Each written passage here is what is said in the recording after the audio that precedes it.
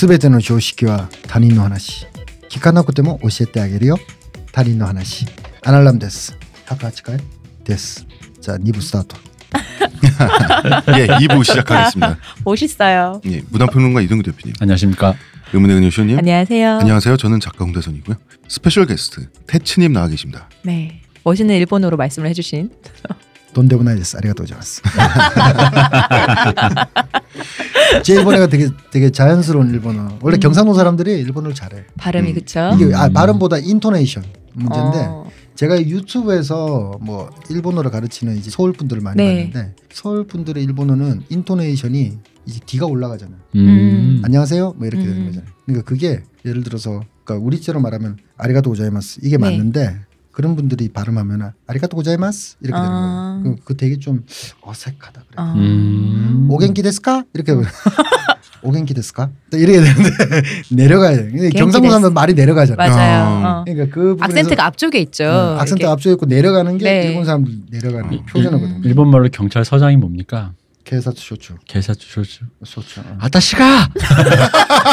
기미노 게사츠 쇼츠라! 사우나 이때! 아, 그런데 진짜 그 최민 씨 범죄의 전쟁. 아따시가! 내가 다 했어. 그때는 욕이 들어가죠 이제. 그래야 될 것 같은 느낌인데. 그렇지. 저기 태츠님 그 태츠라고 하는 태츠? 예. 네. 닉네임은 아주 우연의 산물입니다. 예, 그거 어떻게 나온 닉네임? 제가 일본 학교에 갔을 때 열심히 공부하고 있을 적에 월드컵이 열린 거야. 네. 근데 그때 인터넷 글쓰기의 시초가 딴지일보인데 제가 그때 뭐 기자 뭐 그런 게 아니고 그냥 그때 딴지가 커뮤니티로서 그 독투 게시판, 독자 투고 게시판이 있었어요. 예, 초창기 되게 흥했죠. 내가 거기다가 그냥 일본에서 본 한국 축구라는 시리즈를 쓰셨구나. 근데 첫 경기가 폴란드전이었어. 네. 도쿄에서 본 한폴전 해가지고 그때는 뭐 지금처럼 뭐 SNS 그런 게 아예 없었기 때문에 내가 봤던 시노쿠바 그래도 한인촌이었으니까 한인촌 분위기하고 이렇게 다 연결해서 뭐 글을 썼어요. 네. 뭐 한국 축구 뭐 잘한다 뭐 여기 있는 사람들 일본 사람들 응원해주고 이런 거 막 썼는데 다 그걸 어디서 썼냐면은 학교 자료실에서 썼어요. 학교 자료실 인터넷 되는 데서 해야 되니까. 인터넷 되는 데서 해야 돼. 그 인터넷 되는 데도 그때는 없었대요. 그렇죠. 그러니까 그거 쓰다가 이제 근데 수업을 맞추고 쓰는데 그걸 비워줘야 되는 거야. 그러니까 근데 내가 근데 제 이름이 박철현인데 철이 밝을 철자인데 그거를 일본에서는 테츠라고 불러. 그래서 학교에 있던 선생님들이나 관리하시는 분들은 저를 보고 테츠 이렇게 불러. 태짱 이렇게 불렀던 거야. 그러니까 내가 막 컴퓨터에서 한참 동안 쓰고 있으니까 관리하시는 분이 들어와서 태짱 뭐 이렇게 된 거예요. 태짱 뭐 야메떼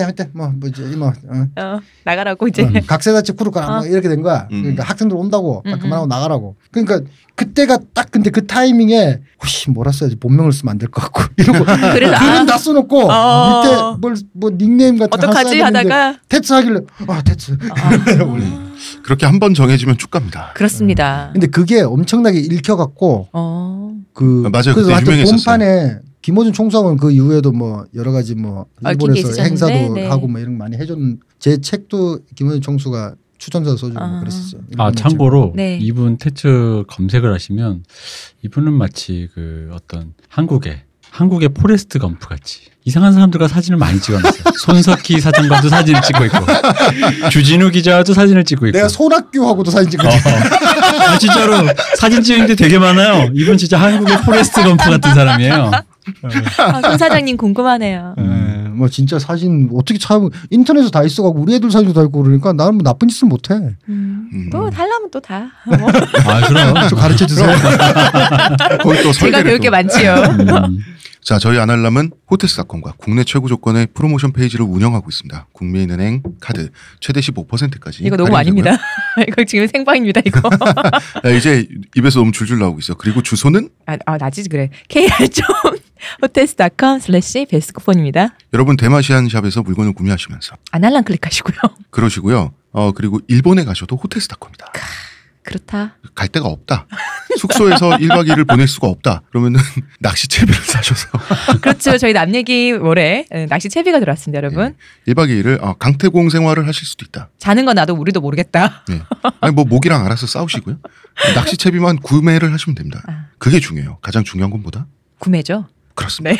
광고 듣고 오겠습니다. 지금 티스템 두피 클렌저와 두피 에센스를 검색해보세요.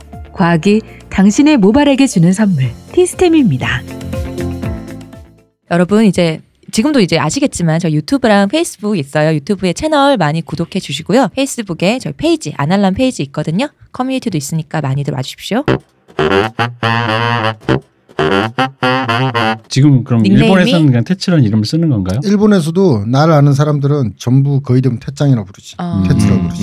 그럼 일본에서 쓰는 공식 이름은 테츠오? 그러니까 무슨 공문서에 쓰는 이름이야. 박철현 그대로 쓰는 나를 오랫동안 알고 지냈던 사람들. 그러니까 이게 시기적으로 딱 한 게 내가 일본에서 한국 사람들, 일본 사람들은 물론 나를 테츠가 더 부르기 그쵸? 쉬우니까 태짱. 네. 내가 그리고 술집을 하면서도 술집 이름이 테츠야. 테츠야였고 네. 그리고 지금 공무점도 네. 테츠야 공무점이야.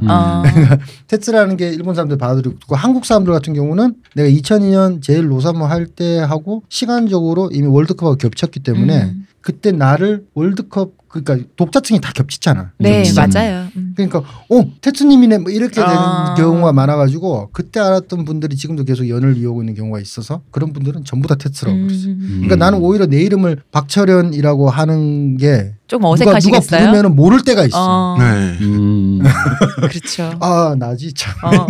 그 철자를 해서 나는 왜냐면 이번에 영화과를 나와가지고 네. 그 당시 우리가 보던 영화 중에 일본 영화 중에 철남 테츠오라는 영화가 있어요. 철남 테츠오. 그래서 테츠오. 그 철남의 철은 또 뭔가요? 그 철 그래서 테츠오구나.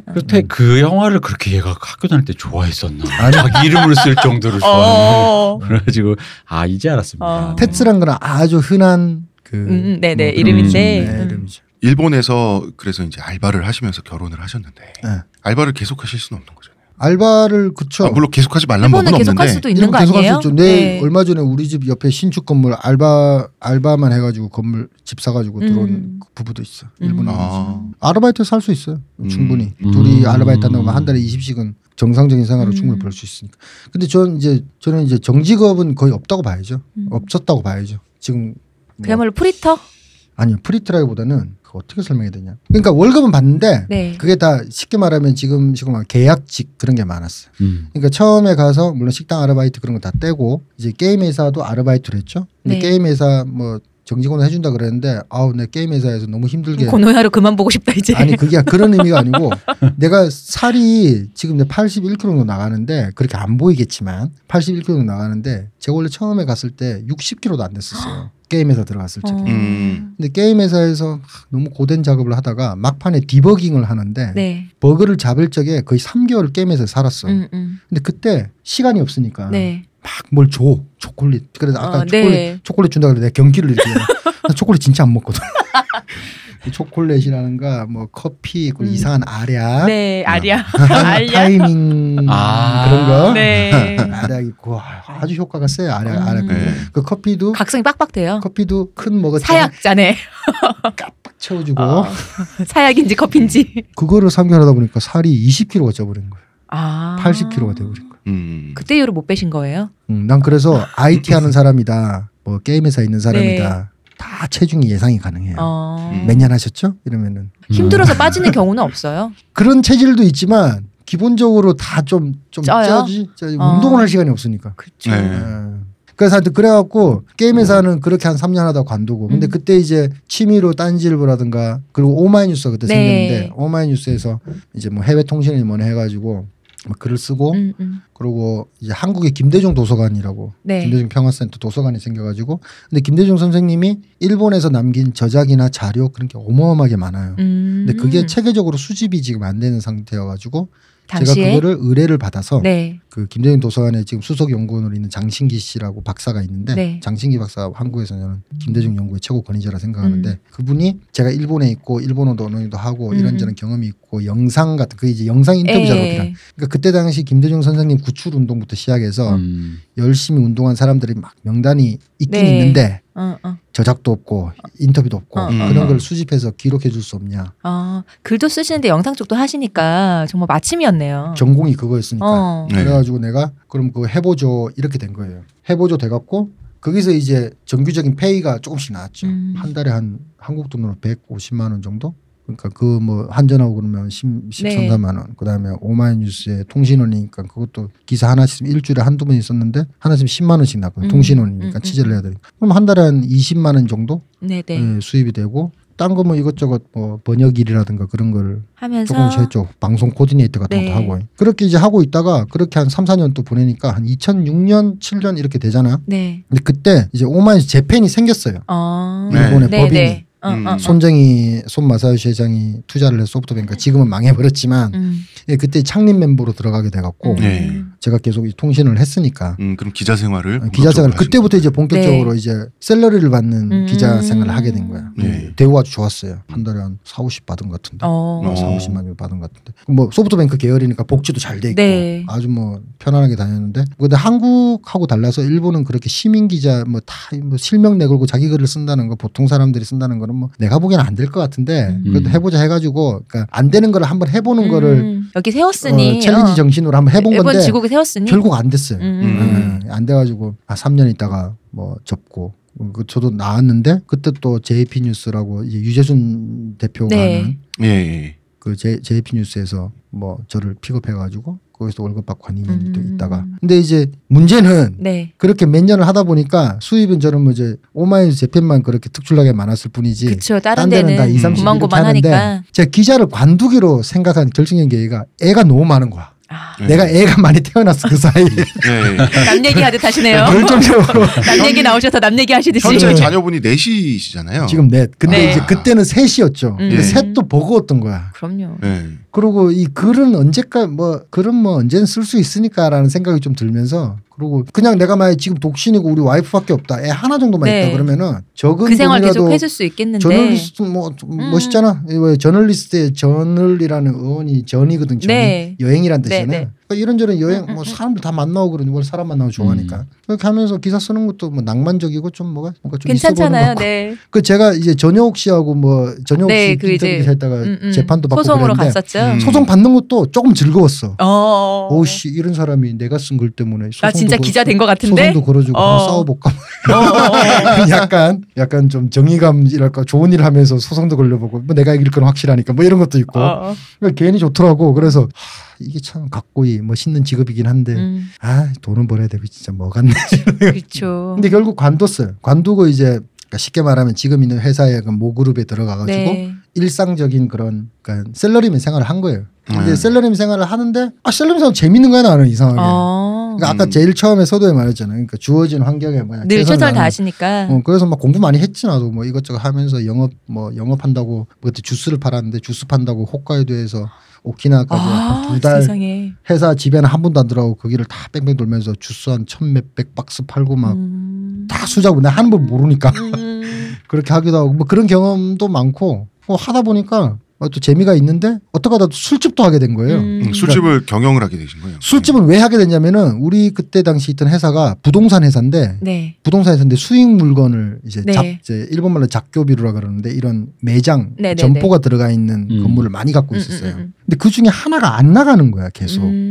안 나가면은 그게 그 자리에 있는 게 그러니까 우연히 한복판에 있는 아주 좋은 자리인데 안 나가더라고 이상하게. 근데 그게 원래 나가야 야증이 임대료가 30만 원 정도 300만 원씩 들어오는 건데 그게 한 6개월 그러고 있으니까 야 너 낮에 이제 어느 정도 정리 뭐 했으니까 하고. 낮에 일 조금만 하고 밤에 너 그냥 술집 그냥 네가 해라 뭐 이렇게 된 거예요. 어차피 비어있는 자리니까. 그래서 그걸 했지 2011년 12년에 했죠. 근데 그걸 그렇게 오래 할 줄 몰랐지. 그 술집이 수입이 괜찮았나 봐요. 그 혼자 하니까. 원래 이게 뭐 여러 가지 수익 뭐 이런 게 뭐 다 면밀하게 계산하는 분들도 있는데 결국 장소하고 임금비거든. 맞아요. 그러니까 임대료하고 임금비인데 그게 제일 많죠. 나는 임대료를 거의 뭐 솔직히 뭐 내라고는 돼 있는데 원래 안 되는 거 뭐 내가 줘야 돼요? 그러니까 내가 안 냈어 하래매. 내가 그냥 돈 벌면 조금씩 용돈이나 드리지 사장님 이제 담배값 하시라고 비자금 쓰시라고 몇만 원씩 찔러주면 되는 거니까. 그리고 일본에 제가 했던 술집이 그러니까 한국인 남자가 그 동네에서는 유일하게 하는 바였어요. 그러니까 아까 제일 처음에 말했듯이 한국에서 일본으로 돈 벌러 오신 그런 뭐 분들이라는 그런 분들이 여전히 망했지만 몇 개는 있잖아요. 있는데 그분들이 밤에 자기네들 일본 늙은 할아버지들 비 맞춰주고 이렇게 스트레스 많이 받을 거 아니야. 스트레스 풀 때가 그러니까 한국에서 일본으로 건너가서 일하시는 분들이 근데 옛날처럼 호스트바는 아니지. 나밖에 없으니까 호스트바가 될 수도 없고 내가 아저씨였기 때문에. 근데 내가 이제 뭐라 해야 되나 이제 누나들을 대부분 누나들이야 또 누나들 아주 그 고민 상담을 심야 식당 심야 식당 그래. 네. 심야 술집 심야 빵 거야. 그러니까 고민을 들어주고 뭐 이래 했는데 누나들이 돈을 잘 써. 뭐 그러니까 옛날처럼 뭐 이렇게 막 쓰지 않아. 옛날보다 훨씬 조금 더 그래도 뭐 노래 한 곡 부르면 10,000원씩 줘. 뭐 술집보다 진짜 이거는 술보다 배꼽이 더 크다고. 우롱차 한 잔 먹고 5,000원씩 주고 가. 이래 버리니까 손들이 크시구만. 야, 그러니까 하루에 그냥 뭐 아무것도 안 해. 나는 뭐 물론 농담 따먹기도 하고 막 그러지만 네. 하루에 그냥 뭐 이건 다 빼고 한 50,000원씩은 벌었던 것 같아. 평균 50,000원씩. 하루에 평균 50,000원씩. 그럼 50,000원 벌면은 5만 원 되나요? 예. 막 50만 원 잡고. 네. 술값 원가 다 빼도 40,000원은 남아 버리는데. 그러면 내가 일요일 딴 거 나가는 게 없으니까. 딱 나오고 인건비가 네, 없으니까 그러니까요. 결정적으로 인건비. 제일 큰 게 두 개가 안 나가니까. 그러니까 오롯이 내 거잖아요. 한 달에 그래도 이것저것 뭐 내가 그래도 자주 와주는 누나들 네. 가게에 가서 나도 이제 쓰고 좀 영업 좀 그래, 접대를 그럼요. 하고 같이 해요. 또죠. 그렇지. 그런 거 하고 한 달에 그래도 한 5, 60, 6, 70은 꾸준히 남았죠. 아니 이분이 제가 그 이분을 만나려고 네. 작년에 일본 여행 갔을 때 그때 이제 이분이 가게를 접었을 때 했어요. 네네. 근데 저는 그 동네가 어딘지 모르고 또 우리 우에노라고 하니까 우에노 공원은 딱 아니까 딱 갔지. 아까 우리 잠깐 일부에 가부키초 얘기 나왔잖아요. 네. 거기보단 조금 그래도 좀 거기만 못지 않은. 근데 못지 않아 이 동네가. 그래가지고 들어서는 순간에 여기 왜 아까 우리 여기 태츠상에 부인 되시는 분들 네. 처음 가서 놀랬대잖아요. 근데 저도 가서 놀랬는데 이런 데서 그런 장사를 하고 있는 한국인이.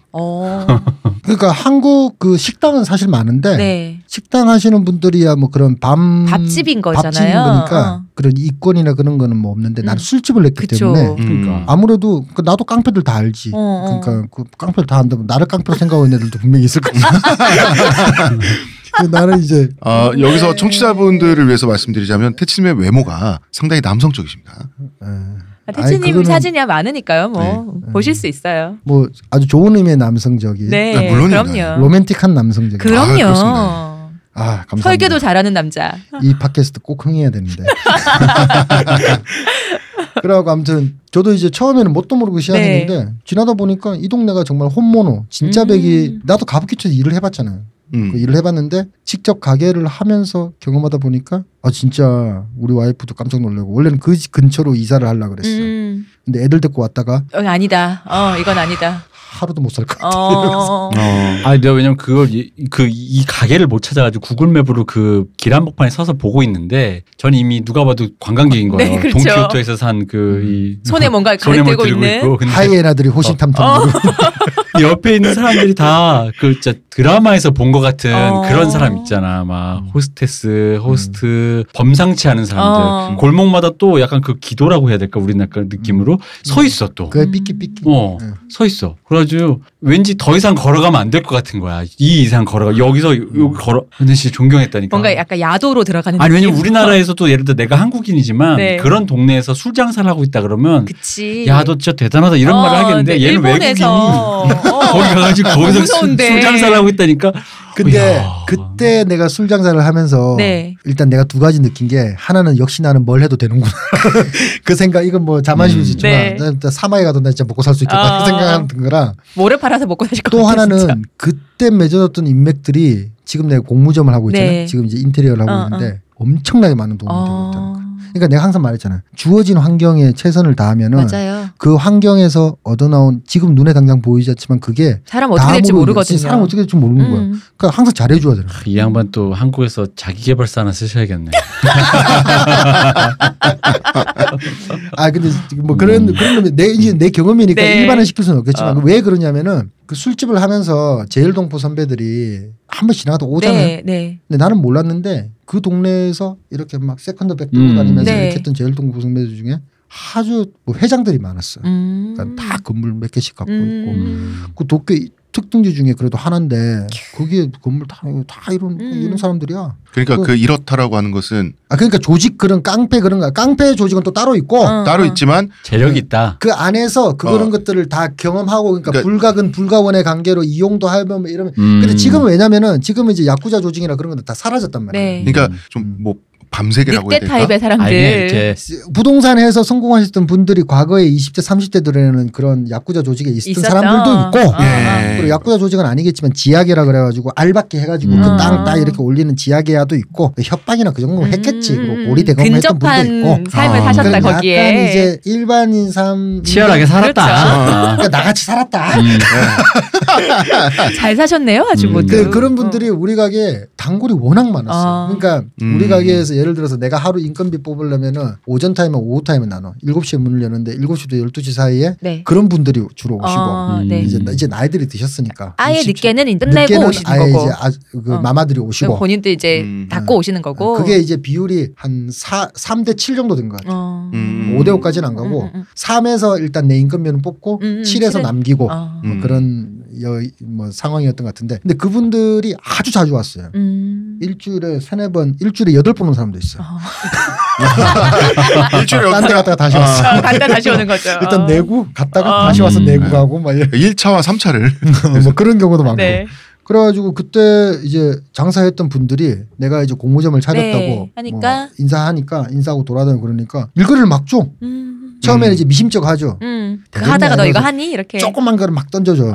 뭐 예를 들어서 창문에 코팅 그러니까 붙이는 되나 안 되나 일단 한번 간보자는 거잖아요. 근데 그걸 다 해주고 난 이제 다 아는 분들인데 비싸게 못하니까 다 싸게 해줘요 항상. 그러니까 야 이거 가성비 좋은데 이렇게 된 거야. 근데 또 어떻게 그분들이 모를 리가 없잖아요. 이거 해갖고 얘 뭐 얼마 남겠어를 아실 거 아니에요. 근데 그러니까 이제 또 주는 거죠. 또 계속 일을. 이건 태츠의 어떤 그 인복도 있는 게 맞아. 보통 이런 스토리는 한국에서 헬조선 헬적화를 시키면 얘 빼먹기 좋네 해서 얘만 계속 돌리다가 맞아. 그래 나 그런 얘기 들었어. 내가 그런 얘기 간혹 쓰잖아 페이스북에. 그러면은 야 한국에서는 그런 태츠님을 이용하는 사람들이 더 많을 겁니다라는. 맞아요. 그러니까 원래는 처음에 조금 남의 선의를 이용하는 사람들. 잘하니까 큰 걸 준다라는 건 우리 개발 시대 얘기인 거고 보통은 작은 걸 준다 잘하면 더 작은 거 주고 너 이거 가성비 좋다 하면서 밥 사줄 테니까 내일 아침까지 해주세요 이런 식으로. 그러니까 인복이 있는 거야. 나도 그런 얘기 듣고 그러면은 이게 문화적 차이인지 그냥 개별적으로 내가 그냥 인복이 있는 거지. 인복이 있는 거지. 인복이죠. 왜냐면 일본 드라마나 소설에도 방금 같은 케이스는 많이 등장합니다. 맞아. 근데 내가 진짜 그런 케이스가 돼버린 거를 요즘 아주 많이 느끼고 있죠.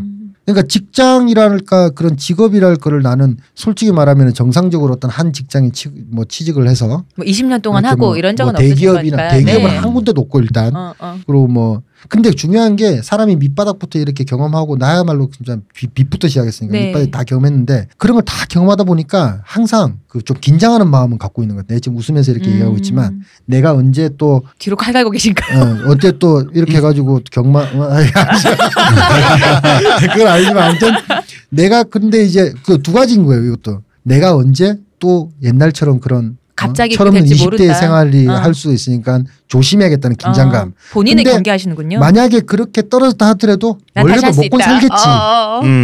라는 좀 그런 자신감. 그러니까 긴장감과 자신감이 동시에 나 몸 안에 있다는 걸 내가 매번 느껴요. 경계도 하면서. 그러면 태치님의 성격이 낙천적이다라고 할 수도 있을 것 같아요. 낙천적이세요. 사실 뭐 얼굴을 봐도 낙천적이 나는 보이세요. 애 많이 놓고 이런 거 사람들이 다 한국에서 오면 돈 많이 버시나 봐요. 넷을 어떻게? 그 얘기를 나와봐요. 지네가 다 알았을 거예요. 그 얘기를 해야 될 것 같아요. 이제 먼저 그러니까 서로가 서로에게 이제 살아온 문화권이나 언어가 다른 외국인 배우자인데 그 살면 우리가 사실 이제 제가 한국에서 한국 남자가 한국 여성에게 어떤 말을 하거나 할 때는 이렇게 내가 행동했을 때는 저 사람이 이렇게 응대를 하겠구나라는 기대가 있잖아요. 서로 문화적으로 이해하는 면이 있으니. 그러니까. 그렇지. 근데 그게 답정너? 뭐 답정너가 됐든 뭐가 됐든 이런 반응이 나오겠지라고 기대되는 게 있잖아요. 돌아오는 리액션이 돌아오는 반응을 보고 얘는 이 사람이 이런 타입이구나라고 이제 좀 되는 게 있는데 생각대로 딱 안 맞거나 좀 의외인 순간들이 올 거 아니에요. 같은 문화를 공유하지 않았기 때문에. 그게 사실 조금 궁금하거든요. 많이 올 때는 이제 화가 나거나 그런 경우 있지. 싸움하고 그럴 때가 있지. 근데 난 그때는 지금은 다 일본어로 치면 그때는 내가 한국말을 일본을 그래도 욕을 지금 뭐 고노하루 정도밖에 모르는데 그거는 뭐 차마 쓸 수는 없고 그러니까 논리적으로 이렇게 설명하면서 화를 해야 되는데 그게 안 되니까 일본말 좀 섞다가 다가라 소레와 보쿠가 아니야 이거 이래버리니까 이게 한국말이 그냥 나와버리잖아. 중간에 나오면은 우리 와이프가 웃어버리는 거지. 그런 경우가 상당히 많아. 그러니까 우리 와이프는 한국말 지금도 못해요 사실은. 그러니까 어느 정도 해야는 하는데 그 한국말이라는 거를 별 공부하고 싶어하지. 근데 내가 이제 그걸 반론을 하려고 하는데 네. 말이 안 통해서 답답해 막 이러는 거 보면 웃기다 그러더라고요. 저 그 비슷한 얘기 들었던 게 유학 가서 외국인 분이랑 사귀는데 싸우잖아요. 너무 화가 나고 하는데 싸우다가 내가 너무 화가 나서 막 눈물 날 것 같은데 사전 찾고 있어야 된다는 거야. 그래서 더 화가 난다는 거야. 말하는데 막히니까. 근데 그리고 기본적으로 부부 싸움이나 우리 와이프랑 싸우면은 내가 무조건 져요. 왜냐면은 저는 이제 예. 저는 좀 사람이 좀 낙천 뭐 이런 스타일인데 우리 와이프 되게 논리적이에요. 그럼 저는 이야기를 하다 보면은 내가 그냥 수긍을 해버리지. 내가 틀렸네. 내가 틀렸네. 그러면 쏘다 올해가 맞지 같다나 이래버리면은 그럼 우리 와이프도 할 말이 없잖아. 내가 맞지 같은 내가 틀렸다고 이래 하니까 그럼 앞으로 잘해. 앞으로 잘하자 우리 악수. 평화롭게. 그래서 싸운 문화의 차이는 물론 있지. 문화의 차이도 지금도 있고 그렇지만 그렇다고 해서 싸운다고 해서 그게 뭐 엄청 뭐 내가 다 인정하는 해버리기 때문에. 근데 지금도 이제 내가 담배를 피기 때문에 담배 피고 내가 휴대용 하이자를 갖고 다니긴 하는데 하이자가 휴대용 재떨이 하이자를 갖고 다니는데 거기다가 안 넣고 그걸 깜빡할 수가 있잖아. 네. 그럼 담배 피다가 그걸 보다가 솔직히 수채공 다 걸려. 다 걸려. 무슨 GPS로 달아놨는지 우리 와이프는 집 밖에서 피는데 그거 안 보일 것 같은데 거기 사진 찍어가지고 출근해 있으면 사진 찍어가지고 증거 여기 사진 있는 이거 오빠가 피다 오빠가 야스타 대쇼 오빠가 폈지 이렇게 온다니까 그러면은 DNA 검사해보자고 해야지 그때는.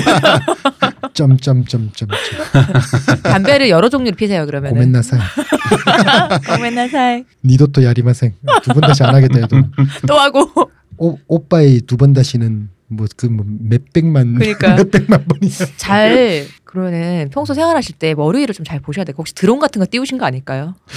감시하고 계신 거 아니야?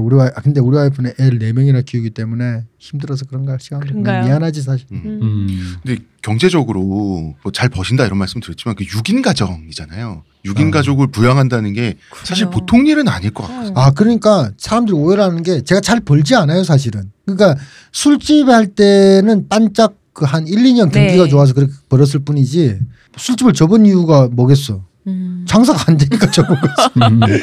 왜냐하면 이제 세대 교체도 잘 안 되고 한국 술집이 그리고 3대 7에서 7에 아주 막대한 영향을 가졌던 분들이 한국 술집들이 망해버리니까. 손님이 그러니까 3 가지고는 운영할 수가 그쵸. 없잖아요. 수입이 50만 원인데 3이면 15, 20밖에 안 되는 건데 뭐 운영할 수가 없는 거니까. 그 술집을 때려치고 이제 공무점 해도 지금 내 사장이기 때문에 사장 월급이 지금 33만 원? 33만 원 정도로 설정. 그러니까 내가 지금 이제 인생을 퉁틀어 봤을 적에 저의 평균 그냥 월급은 35만 원, 350만 원 정도인 것 같아요.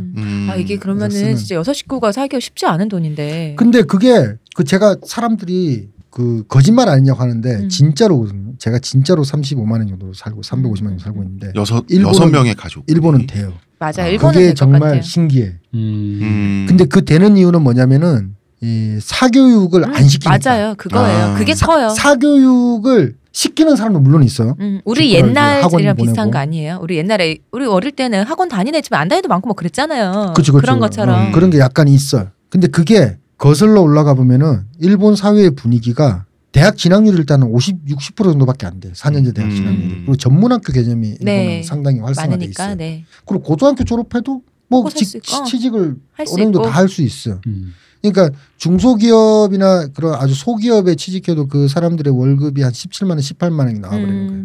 근데 그렇게 17만 원, 18만 원이면 정규직이나 뭐 이런 셀러리맨이겠지. 쉽게 말해서 프리터, 콤비니에서 알바를 해도 한 달에 20만 원 벌어버리는 거예요. 왜냐하면 지금 시급 최저 시급이 1,000원 정도 980엔인가 뭐 1,000 근데 다 980원 뭐 좀 아무도 안 오니까 1,000원 이상은 못 나는데 8시간이면 8,000원이잖아. 8,000원에 25일 일하면 20만 원이지. 거기서 뭐 세금 얼마 떼고 해도 19만 얼마 이렇게 되는 거. 그게 중소기업이나 대기업도 그렇게 세지 않아.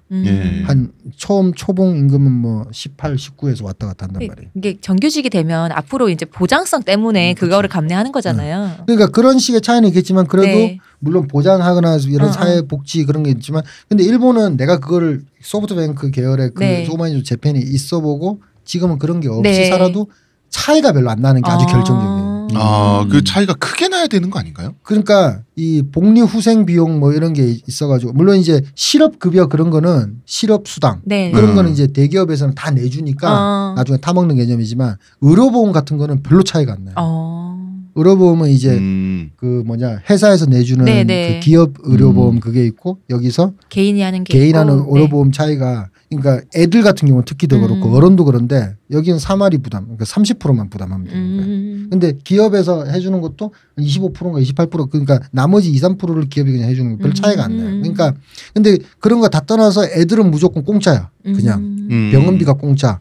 큰 수술도 공짜. 애들은 공짜. 다 공짜. 몇 살까지요? 그러니까 18세? 초등학교 입학할 때까지는 다 공짜. 마루 유라고 그러는 다 공짜. 그 초등학교부터 중학교까지는 이제 그게 어린이 그러니까 청소년의 개념인데 코라는 글자 마루코 한 번 갈 때마다 200엔.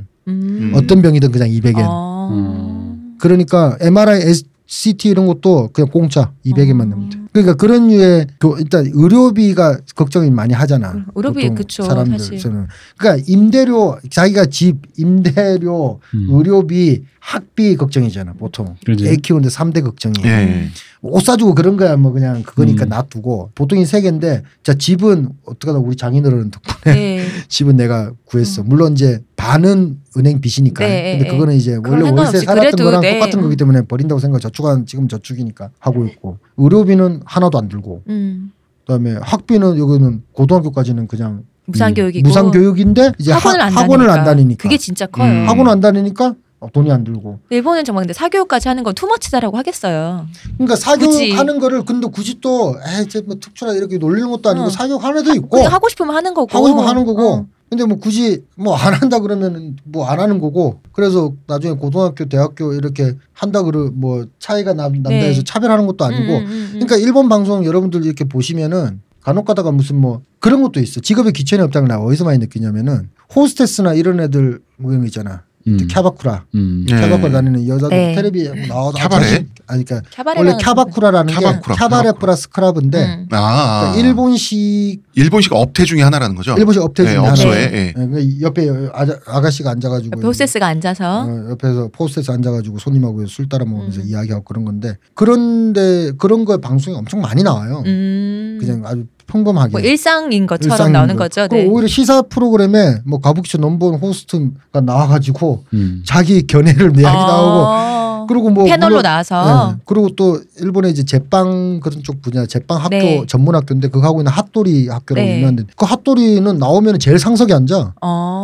그러니까 뭐라고 장인을 우대하는 그런 얘기 많이 들어봤잖아. 우동 가게 뭐 그렇죠. 뭐 3대가 하고 뭐 왜냐면은 그런 사람들이 3대가 하고 그 3대째 손자는 좋은 회사 다니다가 저 아버지가 너 해 이래가지고 그냥 그 관두고 오는 경우가 있다니까. 그러니까 우리나라처럼 삼성 관두고 우동집 하러 지방에 내려간다니까. 우리 뉴스 나오는 거지 그러면. 근데 그거를 그러니까 당연하다고 생각하는 사람도 있고 근데 왜 저러냐 아깝지 이렇게 생각하면 있겠지만 그걸 차별로 안 가는 거야. 직업에 차별이 없다는 거지. 내가 노가다 현장에 있으니까 그런 거. 격차가 알지. 있으면 우리 같은 방금 말씀하신 것처럼 화제가 되는 건데 화제거리가 될 일이 아니다라는 거지. 안 되지. 신문에 안 나오는 거예요. 우리 신문에 날 일인데. 그래서 한 19만 엔, 18만 엔 정도를 버는 것과 그다음에 5, 60만 엔을 버는 것이 결과적으로 그렇게 극단적인 차이가 안 난다는. 그렇죠. 그러니까 이게 절약을 해서 물론 이제 나도 5, 60만 원 생길 때는 외식도 많이 했지. 그치. 애들 데리고 나오고 집에서 엄마 밥 먹기도 귀찮은데 저기 패밀리 레스토랑이나 가자 로얄 호스트나 가자 이래가지고 막 여기서 밥 먹고 그랬는데 그 외식이 문제가 아니라 지금 한국에서의 육아는 애를 키우는 게 가능이나 하냐 정도의 테마거든요. 그러니까 똑같아요. 만약에 한국에서도 그러면은 그러니까 한국은 사실 사교육을 시켜야 되잖아요. 근데 못 시키는 거예요. 일본은 안 해도 되는, 안 시켜도 되는, 그러니까 안 해도 되는 것과 못 시키는 건 다른 얘기잖아요. 근데 한국은 만약에 애가 내시면 못 시키는 거지. 그냥 밥 먹고 사는 거지. 근데 그렇게 됐을 때 걔들의 미래가 지금 현 상태라면 되게 암울해 보이니까 아예 낳지 말자 이렇게 되는 건가? 맞아요. 네. 그러니까 암울한 정도가 어떻게 보면 예를 들어 그러니까 사교육을 안 시키니까 단순히 대학을 그 못 정도가 가다 이런 아니라 학력 무준대가 아니라 사교육을 안 시키면 일단 애가 친구가 없어져. 그래, 학원에 맞아. 갈 그 친구가 얘기했어. 있어요. 우리 누나가 그 얘기를 했는데 맞아요. 우리 누나가 전공로 옛날에 생활도 하고 전국 공무원 노조 생활도 하고 되게 진보적인 사람이야. 근데 그 누나 우리 누나가 친누나가 그런 얘기를 했어 나한테. 나는 애 생겨도 절대 학원 안 보내. 뭐 애가 생기기 전까지의 생각인 거죠. 근데 얼마 전에 몇 년 전이지만 애가 안경을 쓰고 있더라 둘 다. 애들이 왜 안경 텔레비를 가까이서 봤나? 내가 이렇게 물어보니까 뭐 공부 학원 안 간다며. 그러니까 아니 나는 안 보내고 싶어도 놀이터 가봤자 친구도 없고 그리고 할머니 그러니까 이게 시집살이 할머니가 애만 안 시키면 나중에 교육도 안 시키고 이게 결국 환경 문제도 있고 그 선대 부모님들이 그 간섭을 하니까 더 난리예요. 이게. 진짜 더 난리예요. 그러니까 일본처럼 아예 너는 각자 도생 20살 그래야 되는데 맞아요. 근데 너무 우린 가까이 두잖아요. 근데 친구가 없다라는 게 굉장히 커요. 그럼요. 왜냐면 진짜로 또래 그걸 배우지 못하는데 학교를 했는데 갈 데가 없어가지고 예를 들어 이런 친구가 있었어. 내가 아는 어린 친구 중에는 일부러 학원을 안 다니고 싶은 거야. 혼자 해도 공부를 충분히 하니까. 그래서 개인학원 유일하게 이제 우리나라에 늘 열리는 유스 시스템 PC방 리그. 그렇죠. 그게 유일한 낙이었는데 공부를 잘하는 친구였는데 자기는 학원을 안 가니까 PC방에 좀 더 오래 있을 수 있는데 PC방에 얼마 못 있어. 애들이 가니까. 애들이 자기랑 1시간에서 1시간 반 정도 하면 다 이제 학원으로 사라지니까 PC방에 자기 혼자 남는 거야. 그럼 자기가 그때 이제 중학생 때 그 얘기를 했었어. 진지하게 고민도 했었대. 그럼 나는 오히려 여기서 계속 남아서 본격적인 프로게이머가 될까. 왜냐면 남들보다 투자할 시간이 많아졌잖아. 근데 그렇게는 좀 안 될 것 같고. 그 어차피 혼자 있으니까 할 데가 없다는 거야. 하다 보면 괜히 옆에 이런 아저씨들이 말 건드니까 너 되게 게임 잘한다. 나랑 같이 하자. 난 친구랑 놀고 싶은데 아저씨랑 놀아야 되는 어리니까 거지. 좀 무섭잖아. 맞아. 그거 진짜 큰 게 뭐냐면은 우리 애들 같은 경우는 사교육은 아니고 이게 또 지역하고도 결부가 되는 것 같다. 내가 이해를 듣다 보니까. 왜냐면은 우리가 살고 있는 동네 물론 도쿄 중심지는 안 그런 경우도 있지만 우리가 사는 동네는 교육도시 좀 약간 서쪽이야. 네. 지역 동아리가 진짜 많아. 그러니까 무슨 그 대학들이 많아서 그런지 몰라. 대학의 육상부 서클. 네, 서클이 많은 거죠. 수영교실. 그거 중요하죠. 무슨 볼링팀. 거기 연계해서 가면 되잖아요. 그러니까 거기 애들이 그냥 거기 가는 거야. 그래서 가서 육상도 배우고 수영도 소프트볼. 하고. 근데 그 돈이 안 들어. 소프트볼은 학교에서 하는 우리 큰애가 들어가는 학교 부카츠 서클 활동인데, 그러니까 국민학생, 그러니까 초등학생일 때는 그런 게 지역에서의 그런 동아리 활동이 많기 때문에 그런데 가면 애들 다 보는데 중요한 건 그게 돈이 안 들고 공부를 안 하지만 그러니까요. 애들하고 놀 수가 있는 공간이 생긴다는 거죠. 그렇죠. 그리고 운동하면서 노는 게 또 얼마나 좋아요. 그러니까 이게 뭐 몸도 건강해지고 그래서 우리 애들이 다 잔병치레가 없어요. 우리는 공부를 해야 되기 때문에. 우리는 그거 안 돼요. 정부에서 시에서 그거 다 돈 대주고 해준다 그래도 아니 그거 하면 그 시간에 공부를 못 하니까. 그럼 딴 애들이 다 거기 갈 때 너는 그럼 저 학원 가면은 그렇지. 내신 오르겠네. 이게 결국 메비우스의 띵가 이게 어딘가에서 뭘 해줘야 되는데 이게 결국 이제 사회 전체가 공산주의도 아닌데 갑자기 그럼 하지 마 이래가지고 그렇죠. 그럴 수도 없잖아요. 사교육을 다 폐지했다가 사교육 종사자들이 야씨 우리 어떻게 먹고 사냐 이렇게 되는 것도 있고. 그렇지. 이건 뭐 어쩔 수가 없는 것 같은데 나도 그 문제 때문에 항상 이 뭐 글 쓰면서도 이런 뭐 내 글 쓰는 것 중에 그런 이야기 많잖아. 이게 어떻게 이게 자랑처럼 안 보여야 되는데 뭐 솔직히 그쵸. 말하면 한국하고 이 접점을 찾아서 한국도 바꿔나갈 계기를 마련해야 되는데 이게 사회 전반 시스템이 바뀌어야 되니까. 안 되는 거야. 내가 이거 2년을 쓰고 있다. 이 경향신문 칼럼을 2년을 쓰고 있는데도 2년 동안 더 심해지면 심해졌지. 맞아요. 물론 대안학교 그런 게 생긴다고는 하지만 대안학교도 또 그 안에서도 또 뭐 경쟁이 생기고 그런다며 그것도. 그러니까 그게 아니라 이게 그러니까 대안학교라고 생기는 것조차도 그러니까 현재 한국의 교육 시스템이 기본적으로 엘리트 교육이고 엘리트 과잉 생산 체제인데 대안학교라는 게 엘리트주의를 실어서 우리를 조금 더 노마드처럼 키우겠다 이런 느낌이 아니라 다른 엘리트로 키우는 교육인 거야. 그런 대안학교 보내갖고 대안학교 보내서 학원 보낸 애도 봤어요. 대안학교 간데 학원을 왜 보내? 그러니까 이게 그러니까 어디서 문제인지 뭐 여기서 해답은 못 내겠지만 나는 아무튼 일본에서 내가 근데 만약에 지금 35만 원으로 6인을 키우고 있잖아요. 네. 20만 원으로 난 키울 자신이 있어. 쉽게 말하면. 일본이나 그게 계산이 서신다는 말씀이신 거죠? 계산이 어느 정도 근데 식비만 해도 그게 돼요? 식비를 그러니까 많이 안 먹지 우리는. 근데 기본으로 먹는 게 있잖아요. 아이고 자라나는 아니 근데 나는 궁금한 게 자라나는 아이들이 있는데 어떻게 많이 먹어야죠. 그게 슈퍼마켓 같은 경우도 등급이 좀 있어요. 근데 일본에서의 생필품은 사람들은 뭐 후쿠시마 방사능 어쩌는데 다 구라고 그 다 거짓말이고 잘 검증해서 다 하는데 가게 자체가 싼 데가 있어. 가게 자체가 슈퍼 자체가 싼데. 그러니까 예를 들어서 뭐 세이유라든가 이토요카도라든가 뭐 그런 뭐 예를 들면 한국에서는 이마트 노브랜드 같은 느낌의 뭐 그런 걸 수도 있겠네요. 그러니까 근데 노브랜드라 그러니까 바로 왔는데 네. 그러니까 우리가 주로 가는 데는 오케이 슈퍼라는 데가 있어. 그러니까 오케이 슈퍼라는 데 가면 오케이는 목장만인 줄 알았더니 여기서 백인하던 게 뭐 20엔에 팔기도 그래. 유통기한이 좀 적게 유통기한이 남고 길이길이한 거. 근데 바로바로 먹으면 되니까. 바로바로 먹으면 되니까. 네. 길이길이. 그러니까 길이길이도 네. 말이구나. 딱 다가온 거. 네. 아슬아슬이란. 아슬아슬 맞아. 그렇구나. 아슬아슬.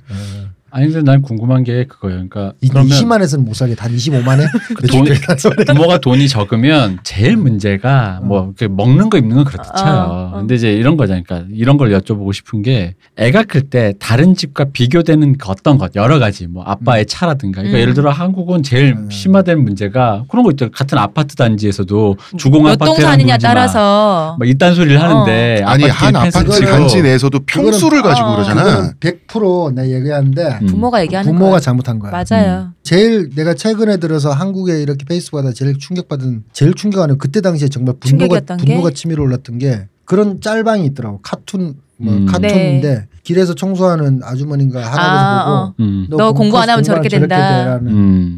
근데 나도 우리 엄마한테 옛날에 그런 얘기를 들었던 기억이 나. 국민학생일 때. 근데 그때 우리 엄마가 자기가 힘드니까 자기가 생선가게 하고 있으니까 너 공부 안 하면 나처럼 된다 뭐 이런 얘기 나한테 하긴 할 수가 있어. 그럼요. 근데 지금 몇십 년이 지났냐. 이제 시절이 몇십 년이 바뀌었는데. 지났는데 엄마가 애 손잡고 그런 얘기를 하고 있는 제가 엄마 잘못이지 애가 뭘 알겠어. 부모 잘못이에요. 그러니까 네가 말하면 그런 거잖아. 애들은 친구들이야. 근데 몇 동 아파트 어디 살고 어디서 평수 따위로 계산하는 거? 애들은 그런 계산을 못 하게 돼 있어. 근데 그거를 애들이 얘기하는 그걸 애들이 왜 어떻게 알겠어? 부모가 얘기하니까 어떤 식으로든 우리 부모가 얘기하든 제 부모가 얘기하든 어른들이 그렇게 얘기했다는 그러니까 정말 거 아니야. 애들이 유치원생들인 나이인데도 만나서 너네 아빠 차 몇 cc냐 이렇게 묻고. 그러니까 그거는 100% 그러니까 부모가 잘못한 거니까. 그러니까 물론 방송이나 매스컴 근데 방송이나 매스컴에서 그런 게 나쁘다는 걸 그래서 뭐 사람도 알고 있기 때문에 그런 건 잘 안 나잖아 요즘에는. 그러니까 지네 엄마 아빠들끼리 이렇게 막 이렇게 비교하고 경쟁하고 야 쟤랑 놀지 마 이런 얘기를 했겠지. 저 차도 뭐냐 저게 막 이러면서 그런 얘기를 애들은 또 그러면 그거를 보통 어른이 어른한테 쓰면 어른은 좀 사회적인 상실이 있으니까 그런 얘기 하지 말아야 되는데 애들은 뭐 그런 거 없잖아. 그냥 다이렉트잖아. 그럼 바로 얘기해보면 진짜 맞아. 부모들은 정말 애들 앞에서 말 정말 진짜 조심해야 되거든. 그러니까 싸가지 없는 부모들은 부모들 자격이 없는 거야. 나 진짜 그렇게 생각해. 그러니까 애들이 애 낳아갖고 애가 애 키우고 있는 거야 지금. 나 오랜만에 되게 멋진. 오랜만이라니요. 처음부터 멋있으셨어요. 계속 멋지고 계셨어요. 그리고 궁금한 게 있습니다. 비용 문제는 알겠고 일본의 사회적 분위기 이런 건 알겠는데 내가 지금 벌이에 애를 한 명, 두 명 키울 수 있냐 그거 말고 어쨌든 아이를 키운다라고 하는 게 품이 들어가잖아요. 계속 신경을 써야 되고 그쵸. 그 육아 자체가 노동이잖아요. 근데 지금 사실 비용도 비용이지만 우리나라의 뭐 네이트판 82콕 이런 데 항상 올라오는 거 보면 항상 지쳐 있고 한 명을 키워도 아이 하나를 키워도 항상 지쳐 있고 신경 쓸 게 많았어요. 예, 그것 때문에 이제 시어머니랑 싸우고. 그거는 시어머니 얘기 잘했어요. 그거는 이런 이유도 있을 것 같아요. 우리나라가 좀 저녁이 없다 보니 맞벌이도 해야 되다 보니 피곤한 몸을 이끌고 와서 또 애를 봐야 되고 보기 시작해야 되고 하면서 사람이 지치고 하다 보면 아이 한 명 키우는 것도 허덕허덕대는 느낌이 있는 가정들이 되게 많단 말이에요. 근데 이거는 비용 문제가 아니라 정말 이게 그 노동의 문제인데 4명의 자녀를 키우고 있으면 엄청난 일일 것 같은 느낌 들거든요. 느낌상으로. 네. 근데 솔직히 말하면 우리 와이프 전업주부예요. 네. 일을 아예 안 하는데 뭐 일을 할 수가 없지. 애를 키워야 되니까. 어떻게 해요? 술도 안 먹은 지 14년. 지금 막내가 몇 살이에요? 지금 막내가 4살. 만으로 4살. 유치원 2년생인데. 저는 애 키우는 거는 우리 와이프한테 전임을 이름을 시키고 있는데 근데 개인차가 있어야 되나? 하여튼 애 잘 키우고 있는 것 같아요. 그래서 경배하는 마음으로 고마움 살고 있는데 제가 아까 말했듯이 시어머니 얘기를 했잖아. 근데 그런 외부의 간섭이 일절 없어. 일본에서 애 키우는 거는. 근데 간섭이 없으면 도움도 없는 거잖아요. 도움이 없지. 그러니까 근데 그게 더 편하잖아 사실. 그러니까 도움을 왜 바래요? 다 큰 사람들. 사실 그래. 한국에서도 도움을 안 받고 싶지만 맞벌이를 하려면은 어떻게 할 수가 없으니까 누군가 그러니까 도움을 저는 받을 수밖에 없잖아요. 저는 그 전제가 이제 좀 신기한 게 한국 제 페이스북 친구들 다 그러는데 다 맞벌이를 하더라고. 네. 근데 저는 이제 맞벌이가 아니고 외벌이니까 내가 모르는 거예요. 그거를 맞벌이를 왜 하는. 그러니까 원초적인 의문인데 맞벌이를 왜 하는 건지. 그러면 이제 이야기가 나올 거 아니야. 야 당초에 돈을 벌어서 집도 사고 아파트도 사고 뭐 이래야 되니까 좀 더 앞으로 애한테 돈도 많이 들어가고 뭐 경조사비도 들어가고 뭐 부모님 용돈 뭐 이런 얘기 나오는데 나는 이제 거기서 결정적인 아마 욕을 먹을 수 있죠. 차이가 생기는 거예요. 왜 집을 사야 되는데? 왜 그렇게 뭐 돈을 벌어야 되는데? 난 그런 생각을 먼저 해버리니까. 그러니까 물론 저도 집은 샀어요. 집을 샀는데 2년 전에 집을 샀는데 그거는 아이고 프레젠토 아리가또 이거 그렇죠.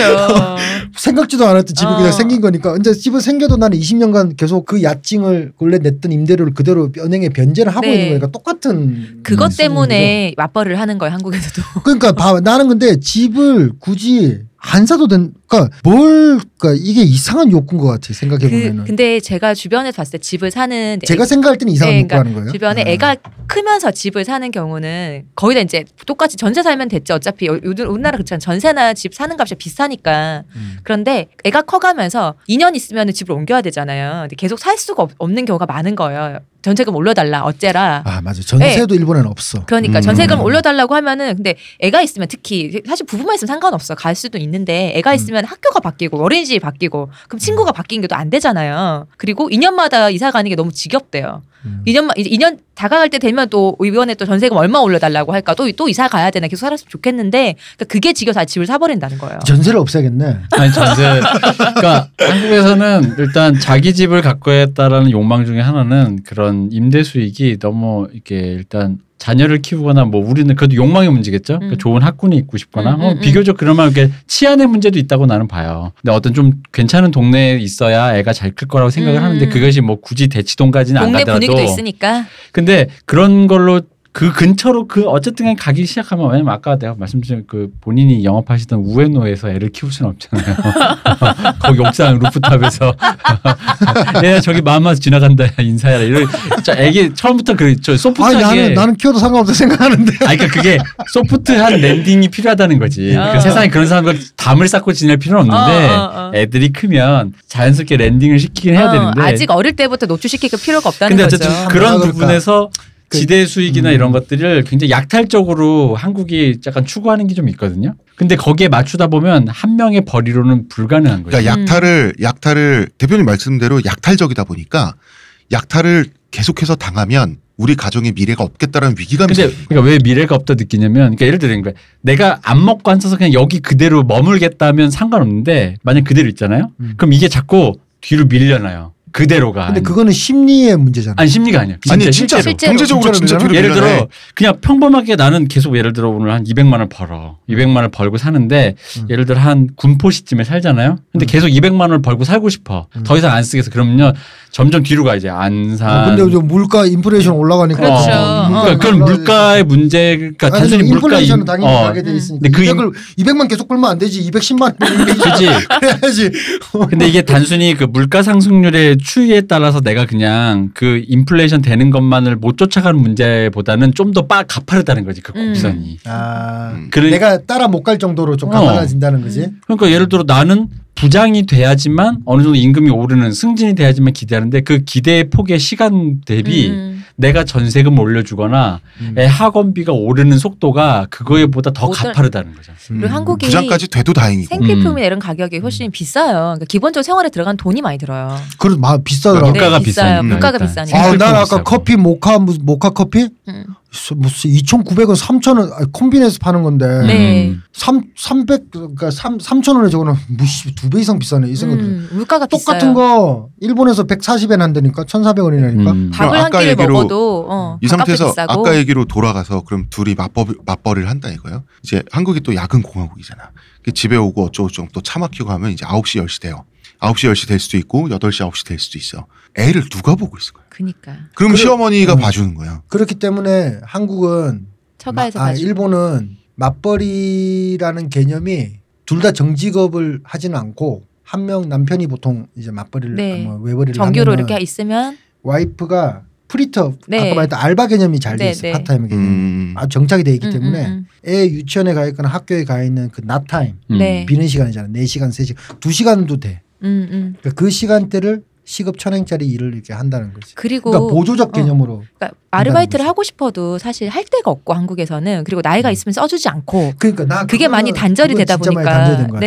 일본은 사이제리아나 이런 패밀리 레스토랑은 65세 이상 노인만 뽑아. 그러니까 그런 데도 일부러. 있는데. 그러니까 더 뭐. 네, 그러니까 나이를 먹어도 일할 때가 있겠다. 아르바이트지만 있겠다가 있는데 한국은 이제 그렇지가 않잖아요.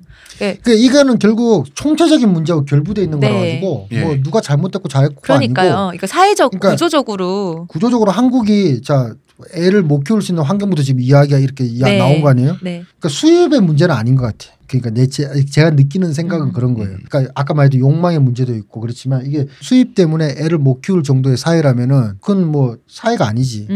난 저는 그냥 기본적으로 그렇게 생각하는 거예요. 그러니까 애를 낳고 키울 수 있는 환경을 사회가 만들어줘야 되는데 네. 내가 애를 네. 못 낳게끔 사회가 개인에게 만들고 모두 있으니까 일임하다 보니까 애를 낳고 키울 수 있어요. 낳고 키울 수는 있는데 그러니까 그런 생각까지 하는 것도 네. 근데 그 생각이 들어가면은 그렇죠. 이제 이미 이 생각을 하는 자체가 욕망이랄까 경쟁 심리랄까 너는 쟤보다 이겨야 된다 이런 식의 욕망이 또 들어가는 모두게 것도 맞물리면서 근데 그렇게 만든 또 사회가 그렇죠. 결국 이게 맞아요. 애를 낳고 키울 수는 할 있는데 수가 없는 거야. 내가 그냥 보기에는. 낳고 키울 수 있다는 이유만으로 낳고 키우면 애한테 죄책감을 느껴야만 하는 애를 패배자로 만드는 그러니까 그거에 대한 그렇죠. 공포인 거예요. 근데 저는 그것도 좀 문제라고 생각해. 애가 자기 것도 아닌데 왜 죄책감을 느끼고 공포를 느껴야 돼. 저는 항상 우리 애들한테 그렇게 세뇌시키는데 18살 지나면은 넌 무조건 독립하라고. 넌 내 거 아니니까. 네가 지금 어른들 내가 키워주는 거라고. 아까 말씀하셨던 것처럼 모든 거랑 다 결부돼 있어요. 남자들은 군대 갔다 오잖아요. 그럼 군대 갔다 와서 다시 부모 집에 기어 들어가야 돼요. 왜냐면 월급이 몇만 원이니까. 월급이 예를 들어서 일반 직장인 월급 상식적인 월급을 받아서 군대에 제대할 때 한 3, 4천이라도 들고 제대를 할 수 있으면 뭐가 그걸로 뭐 외국에 갈 수도 있고 이스라엘처럼 이스라엘은 그 군대 제대한 젊은이들이 세계 여행을 한번 하는 게 굉장히 이스라엘 그쪽 문화잖아요. 그걸로 종잣돈을 해서 장사를 하든. 근데 뭐 그런 것도 안 돼. 그럼 다시 부모 집에 들어가야 돼. 그럼 벌써 그 아직 대학 졸업 안 했죠? 그 상태에서 취직 그 대학 졸업한 상태에서 취직까지 하는데 모든 게 다 연결돼 있는 거예요. 의식의 문제만이 아니라 부모랑 독립하고 싶어도 부모의 신세를 질 수밖에 없잖아. 네. 그러면 신세를 지는 만큼 부모는 걔에 대한 인센티브를 주장하는 거고 소유권이랄까 그렇게 주장하고 싶은 마음이 드는 거고. 야. 결혼을 할 때도 이제 사실 부모가 도와주지 않으면 우리 사실 전세나 집 구해서 못 하거든요. 원래 이 방송이 이렇게 무거운 방송이었냐? 가끔 무거워져. 알겠습니다. 근데 아무리 그래도 아이 4명을 전업주부이신 그 아내분께서 다 케어를 한다는 거는 이건 안 되잖아요. 케어를 안 되지. 그러니까 네. 전업주부이긴 하고 뭐 집에서 있는 시간이 긴데 지금 이제 애가 있으니까 아직 애가 네, 있으니까. 막내가 또 어리고. 근데 큰애는 벌써 중학생이잖아. 네. 중학교 이번에 입학했기 때문에 중학생에 5학년에 3학년이잖아. 그럼 우리 집 같은 경우는 4학년 이상은 지 건 지가 다 알아서 해야 돼. 무조건. 3학년까지는 일단 애로 쳐주겠는데 10살 되는 순간부터 다 그리고 두 자리 숫자가 문제군요. 재밌어요. 10살에 그리고 반성인식이라 그래갖고 2분의 1 성인식을 해줘. 그런 문화가 있어요. 아 일본에 있다고요? 일본에 2분의 1 성인식을 학교에서 다 해줘요. 그렇기 이제 좀 책임감을 가져라. 특이하다. 그치. 너 이제 반성인이니까 네 거는 네가 챙겨야지. 밥은 네가 퍼야지. 초등학교 1학년 들어가면은 선생님들이 이제 학교랑 유치원 전혀 다르잖아요. 유치원 사실 놀이의 개념이 되게 많잖아요. 어린이집이나. 근데 학교는 진짜 교육을 받는 데다 보니까 초등학교 1학년 가면 1학년 선생님들이 되게 그런 얘기를 많이 하는데 너는 더 이상 유치원생이 아니야. 너는 초등학생이야. 이게 굉장히 이게 약간 격이 다른 세뇌를 격이 다르게 때문에 그러니까 너는 이제 유치원생처럼 굴면 안 돼. 이런 식으로 얘기를 되게 많이 한다는 거예요. 그러니까 애들도 엄마가 이따가 너 이거 왜 안 해? 이렇게 하면은 나는 더 이상 유치원생이 아니니까 나는 그런 거 안 하겠다. 나는 애가 아니야. 이런다는 거예요. 비슷하네. 비슷한 의미를 우리 집은 그래서 4학년부터는 일단 기본적으로 전부 다 해야 되고 근데 3학년 때까지라도 자기 물건은 자기가 챙겨야 되고 최소한은 하는 기본적인 거 자기 세탁물은 넓어뜨리면 안 되고 자기가 버려야 되고 자기가 세탁물 바구니에 넣어놔야 되고 오늘 뭐 승기 쓰는데 뭐 하여튼 그런 식의 룰이 있어. 근데 그 룰을 안 지키면은 이제 저의 피해 철퇴가 제가 집에 보통 돌아가면 한 8시 9시 되는데 그때 애들 자고 있는데 책상에 어지럽혀져 있다. 다 버려. 전부 다 버려. 치우지 않는 물건은 버린다. 그냥 버려요 저는. 뭐 귀찮으니까. 원래 그러고 다 알고 있어 애들이. 버리잖아. 진짜 버린다니까. 내가 보기에 다 100엔 200엔 뭐 지가 그리고 소중한 것도 있겠지. 근데 룰을 안 지켰잖아. 그렇지. 이건 약속을 다 하고 지네도 약속 다 아이스크림 먹으면서 왔다 이렇기 때문에 약속인 거야. 계약 다 돼 있어. 아이스크림에 달콤하게 속아 그만. 버렸는데 그 다음 그러니까 예를 들어 중 같은 경우 피규어 초파 피규어 좋아하거든. 그런 거를 내가 버릴 둘째 때가 준이? 있어. 내가 버릴 때도 내가 봤어. 손 떨면서 아빠도 이건 어디 잠깐 숨겨놓다가 다시 줄까. 하지만 룰을 누르니까 진짜 버렸어요. 그러니까 막 그 다음날 화기라 난리가 났죠. 모르겠다. 난 일하러 가야 되니까 울면서 학교. 근데 이제 또 그다음 근데 그런 일을 한번 딱 하면은 다른 우리 애들이 많으니까 한 명한테 본보기를 보여줘. 다른 애들이 보고 맞아. 이제 일벌 100개 좋아요. 근데 이게 진짜 버리는구나. 어느 단체에서도 그런데 혹시 그 네 분 자녀분들 중에서도 본보기를 특별히 잘 당하는 친구가 있나요? 뭐 미우지 그러니까. 첫째가 하는 일이 많아 지금. 하는 일이 많죠. 왜냐면은 그러니까 어떻게 하다 보니까 이렇게 소프트볼부가 일단 너무 바쁘고 잘하고 있다면서요. 블랙북 같아요. 블랙 컴퍼니가 아니고 블랙 스크린이라고. 애를 아주 아침에 무슨 5시간 일나가지고 나하고 똑같이 일한다니까. 진짜요? 그리고 연습하고 학교 수업 들어갔다가 끝마치면 또 손에 그러니까 일본 만화 뭐 도카벤 이런데 나온 거랑 똑같아 지금. 도카벤이는 뭐 그런 뭐 유도나 나오는 것처럼 북같이 그대로 서클이 뭐 그런 식이야. 애들 아주 굴리는군요. 굴리는 서클이죠. 그러니까 그 우승을 해버리니까 애들이 또 자기 뭐냐 고치되잖아요. 모티베이션을 그러죠. 모티베이션 막 올라가고 또 도대 묵한테 막 이런 거 하고 있으니까 재밌게 할 수 있지. 근데 그거는 그거고. 그건 그쵸. 네 일이고. 그렇지. 집에 오면 지 거는 정리를 해야 되잖아. 근데 정리를 안 하니까 뭐라 그러면 울고 막 그러지. 그럼 내가 또 달래주고. 근데 엄마하고 싸우는 게 많죠 그런 거는. 그렇죠. 아무래도 부딪히는 사람이 싸우죠. 그러니까 그것도 물어봐야 될 것 같아. 아이는 반항하잖아요. 말을 안 들을 때가 있고. 그래서 부모는 또 부모대로 혼내는 순간이 오잖아요. 근데 혼내는 게 사실 잘 혼낼 때도 있고 충동적으로 혼낼 때도 그 순간은 오는데 이게 곱하기 4일 수도 있잖아요. 자녀가 넷이니까 그런 일이 있으면 어쨌든 해결을 하셔야 되잖아요. 해결하지. 예, 그것도 좀 궁금해요. 아이스크림 아이스크림 다 미끼야.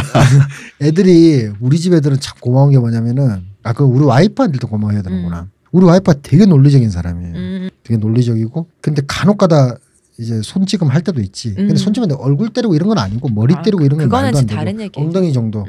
그 손찌검이라고 할 수 있나 엉덩이를? 근데 아니 그래도. 근데 뭐 손을 대는 거니까. 궁디 팡팡이야 그냥. 궁디팡. 이런 말 위험한. 큰일 난 말인데. 위험해. 위험해요? 뭐 절대 애들 몸에 손대면 안 됩니다. 그게 엄청난 충격이고 트라우마가 될 수가 있어요.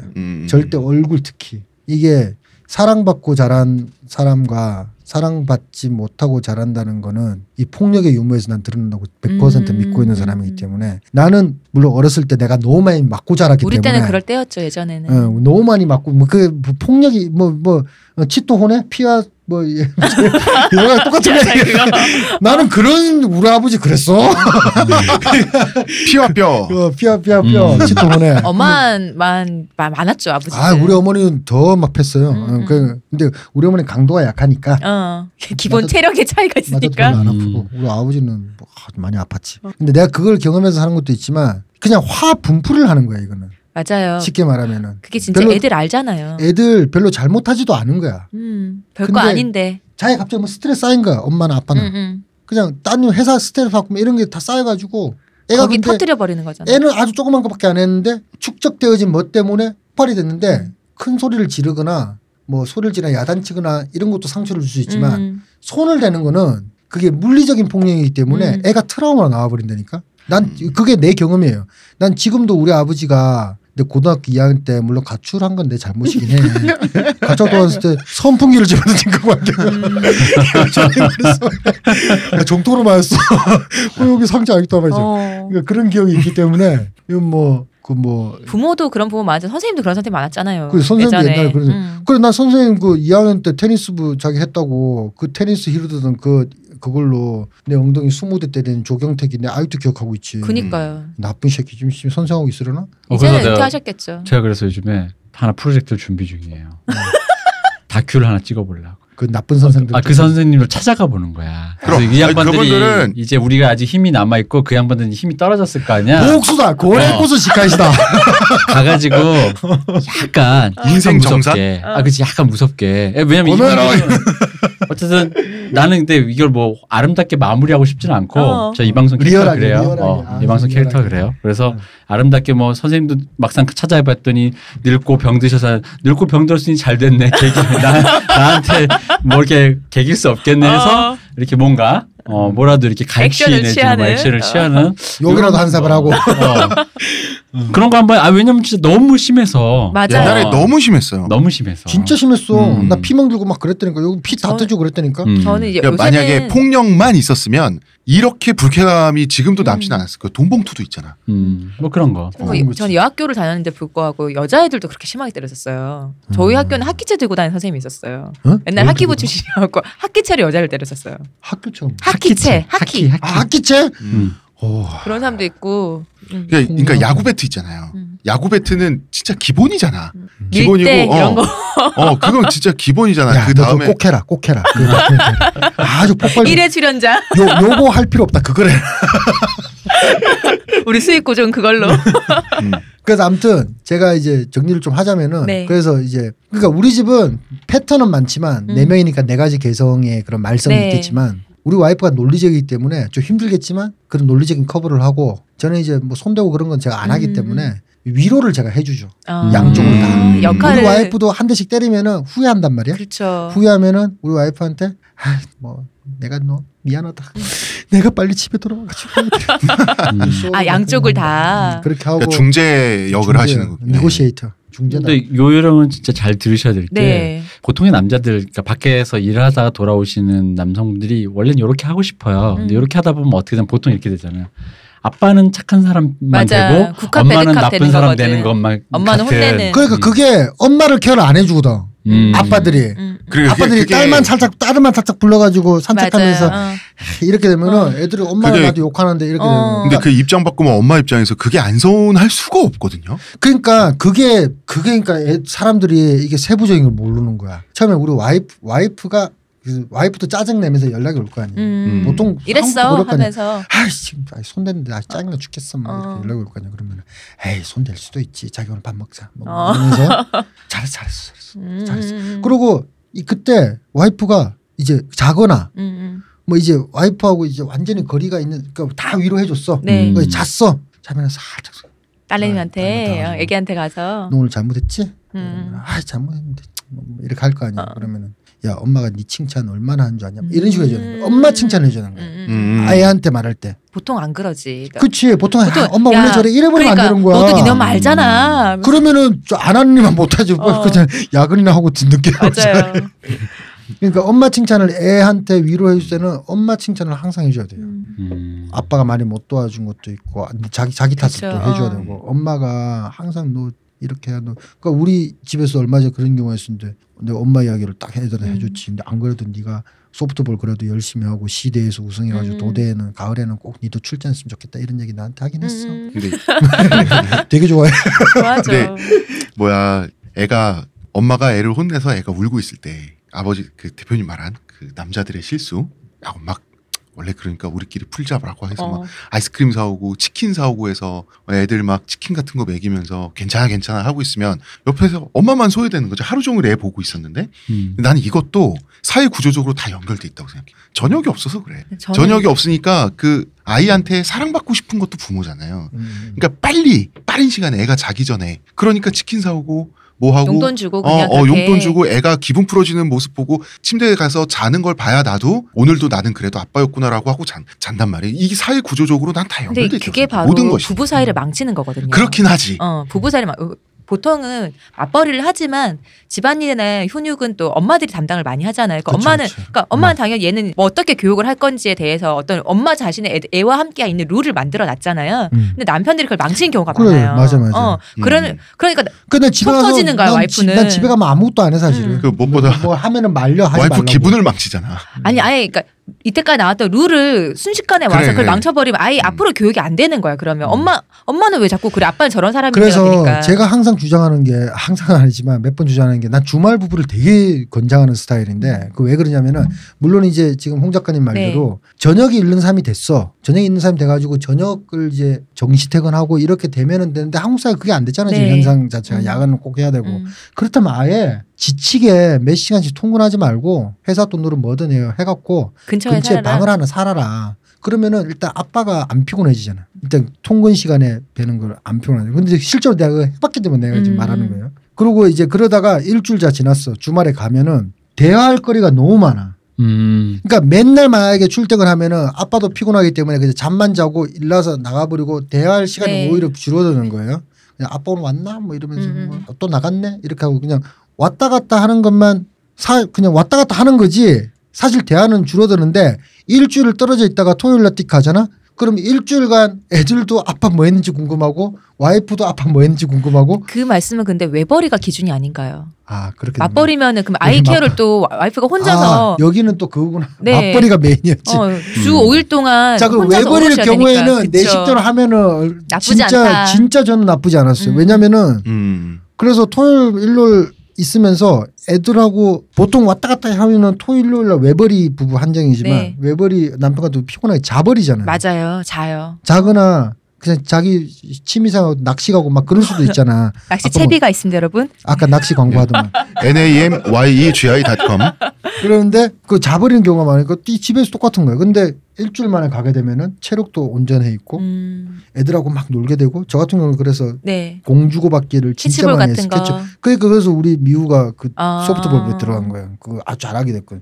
그 우리 와이프도 한 일주일 동안 했었던 애들 이야기 특이한 걸 막 얘기를 해줘. 그럼 나도 그러냐면서 막 이렇게 얘기하고 내 회사에서 뭐 매상이 어떻게 됐고 막 이 회장이 이런 이야기를 하는 거지. 그러니까 대화가 오히려 매일 가는 것보다 10배는 불어나. 네. 외벌이 부부는 그렇게 한번 해보세요. 사이가 좋으셔서 그런 것 같아요. 그렇지. 보통 이런 말을 하면은 와이프가 그걸 산성할 리가 없잖아. 일단은 그거고 사이가 그냥 그만큼만 하면 사실은 가끔 만나면요. 가끔 만나 자주 보든 사이가 안 좋은 사람들 할 말이 없어요. 그것도 있고 너무 오히려 떨어져 있다 보면 그냥 아예 떨어지자. 이게 사는 거냐 그냥 별거 해. 아니 떨어져 봤는데 안 불편하네. 안 불편하고. 이게 또 좋네. 오지마. 아예 주말도 오지마. 뭐 이렇게 되는 거야. 주중에는 열심히 하느라고 일하느라고 나 하고 싶은 거 못했는데 주말에 그럼 계속 있을게. 나 하고 싶은 거 좀 할게. 자, 이 얘기 커트 해주세요. 이 파트 커트. 나 그 얘기를 좀 듣고 싶어요. 그러니까 저기 지금 큰 딸이 네. 소프트볼부에 들어갔는데 들어가게 된 계기가 아빠랑의 캐치볼이었다고 하는데. 맞아. 그러니까 보통 그건 우리 애가 직접 얘기했어. 근데 이제 그 캐치볼이었다라고 하는 건 보통 이제 이게 말만 요 느낌만 들으면 네. 일본 현실을 모르는 우리 입장에서는 이 아다치 미츠루 만화에만 나올 것 같은 어린 시절 아빠와 캐치볼 하다 학교도 이제 우리 큰애가 들어간 학교도 미나미 중학교야. 그렇지. 그러네. 미나미 짱. 그래서 어쨌든 여자애지만 캐치볼을 했고 근데 이제 그 당시에 어쨌든 그러면 다른 놀이거리도 많았을 텐데 어떻게 캐치볼을 하게 됐는가. 다른 놀이거리가 없으니까 캐치볼을 하지. 돈이 없으니까. 뭐 어디 그러니까 우리는 주로 주말에 그때 내가 주말 부부였어. 네. 근데 주말에 집에 가면은 애들이랑 놀긴 노는데 뭐 돈이 없는 시기니까 애가 공원 가서 그냥 공원 가서 놀거나 집 앞 공터에서 공이나 주고받고 놀거나. 그 얘기 들으니까 생각나는 게 지금 그 메이저리그 베이스볼 네. MLB 그러니까 위기라고 하는데 여러 가지 이유가 있지만 훌륭한 운동선수 자원을 NFL과 NBA 농구에 많이 뺏긴다는 거예요. 그게 뭐냐면 흑인들을 많이 뺏긴다는 거예요. 흑인들이 그러니까 이건 사실 좀 인종적인 얘기라서 좀 하긴 하지만 어쨌든 야구를 할 돈이 없어서 그게 아니라 야구는 처음에 시작하게 되는 계기가 아빠와 캐치볼을 하면서 시작하게 되는 운동이다라는 거예요. 결손 과정이 점점 많아지는 거죠. 캐치볼 해줄 아빠가 있다는 거예요. 네. 그러니까 그 편모 가정이 옛날보다 지금이 흑인 사회에서 더 많아지고 있대요. 점점. 미국도 양극화가 더 심해지고 있으니까 결국 경제적으로 불안정한 흑인 가정이 더 편부 가정이 많아지는 거예요. 근데 그러다가 운동 잘하는 아이가 있으면은 야구보단 다른 쪽으로 빠진다는 거죠. 그런데 농구는 길거리에서 애들끼리 만나서 처음에 접하게 된 스포츠라는 거예요. 그러면서 그러면서 사실 야구는 자원이 그쪽으로 가는 거죠. 야구는 적어도 중학교 1학년 때부터는 해야 된다는 거예요. 야구는 투수는 공을 던지고 그다음에 야구는 규칙이 굉장히 복잡한 스포츠이기 때문에 몸에 익히는 시간이 많은데 그 필수 조건이 아빠와 마당에서 캐치볼을 하는 거래요. 제가 그거 딱 그거예요. 그 생각이 다 설계하고 한 건 아니야 이거. 이거 정말 돈이 난 야구 룰도 몰라. 나는 히트앤드런도 잘 몰라 뭔지. 아니 그러면 돈이 없어서 애랑 놀아줬는데 그 애가 커서 소프트볼 그러니까 게. 내가 거기서 엄청 큰 감동을 받은 게 뭐였냐면은 나는 얘가 육상을 이제 각극의 대학이라고 국립 각극의 대학이 우리 집 바로 옆에 있어. 근데 그 각극의 대학 육상부가 아주 잘 돼 있거든. 근데 각극의 대학 육상부가 볼란티어 활동으로 이거 지역 볼란티어 활동으로 지역에 있는 애들한테 육상을 가르쳐주는 서클을 한 달에 2번씩 열어 2주일에 한 번씩. 근데 그거 집 옆에 있으니까 하는 건데 지가 좋아하니까 달리기 해라 육상을 계속 했단 말이야. 지금은 릴레이 하면 무조건 앵커예요. 달리기 아주 빨라.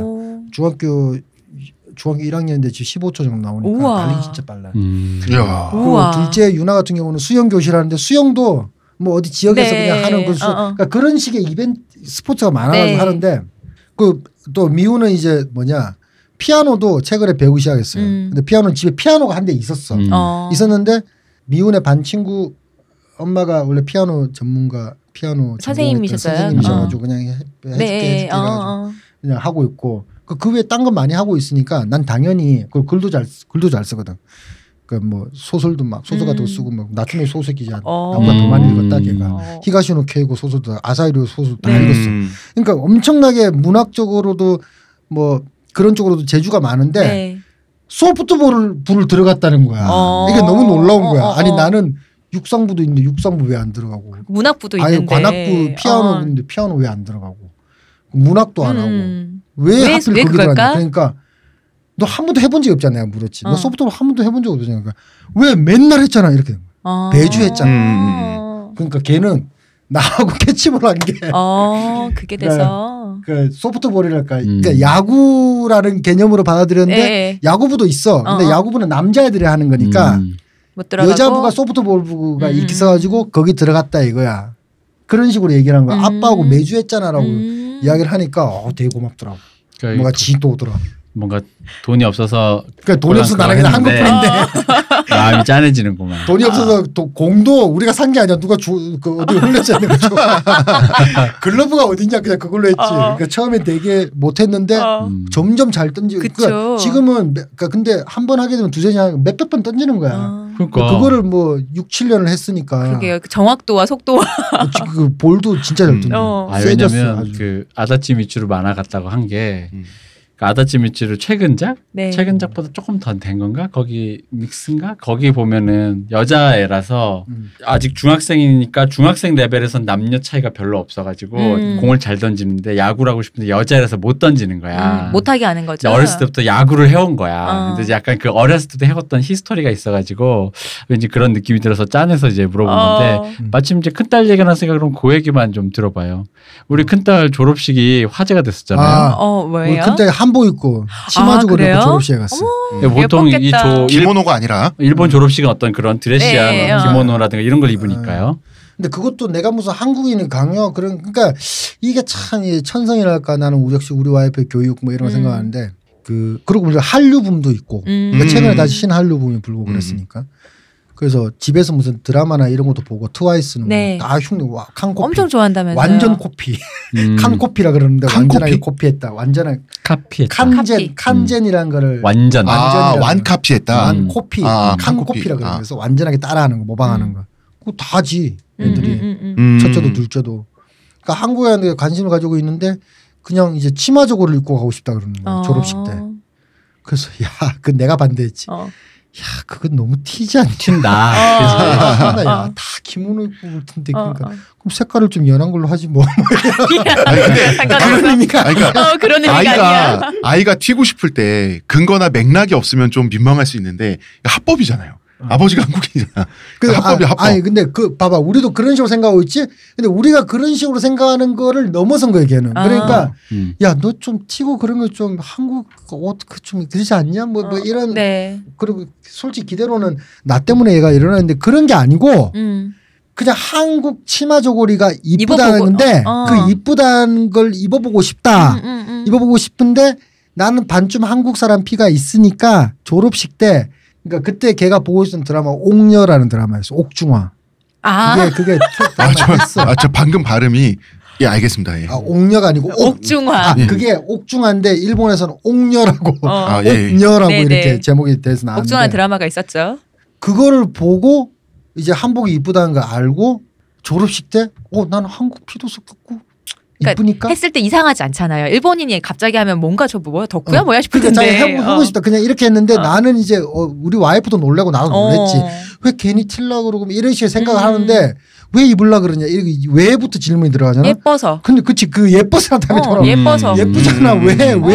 왜 뭐가 문제인데 이때 보니까 반대할 수가 없는 거예요. 그렇죠.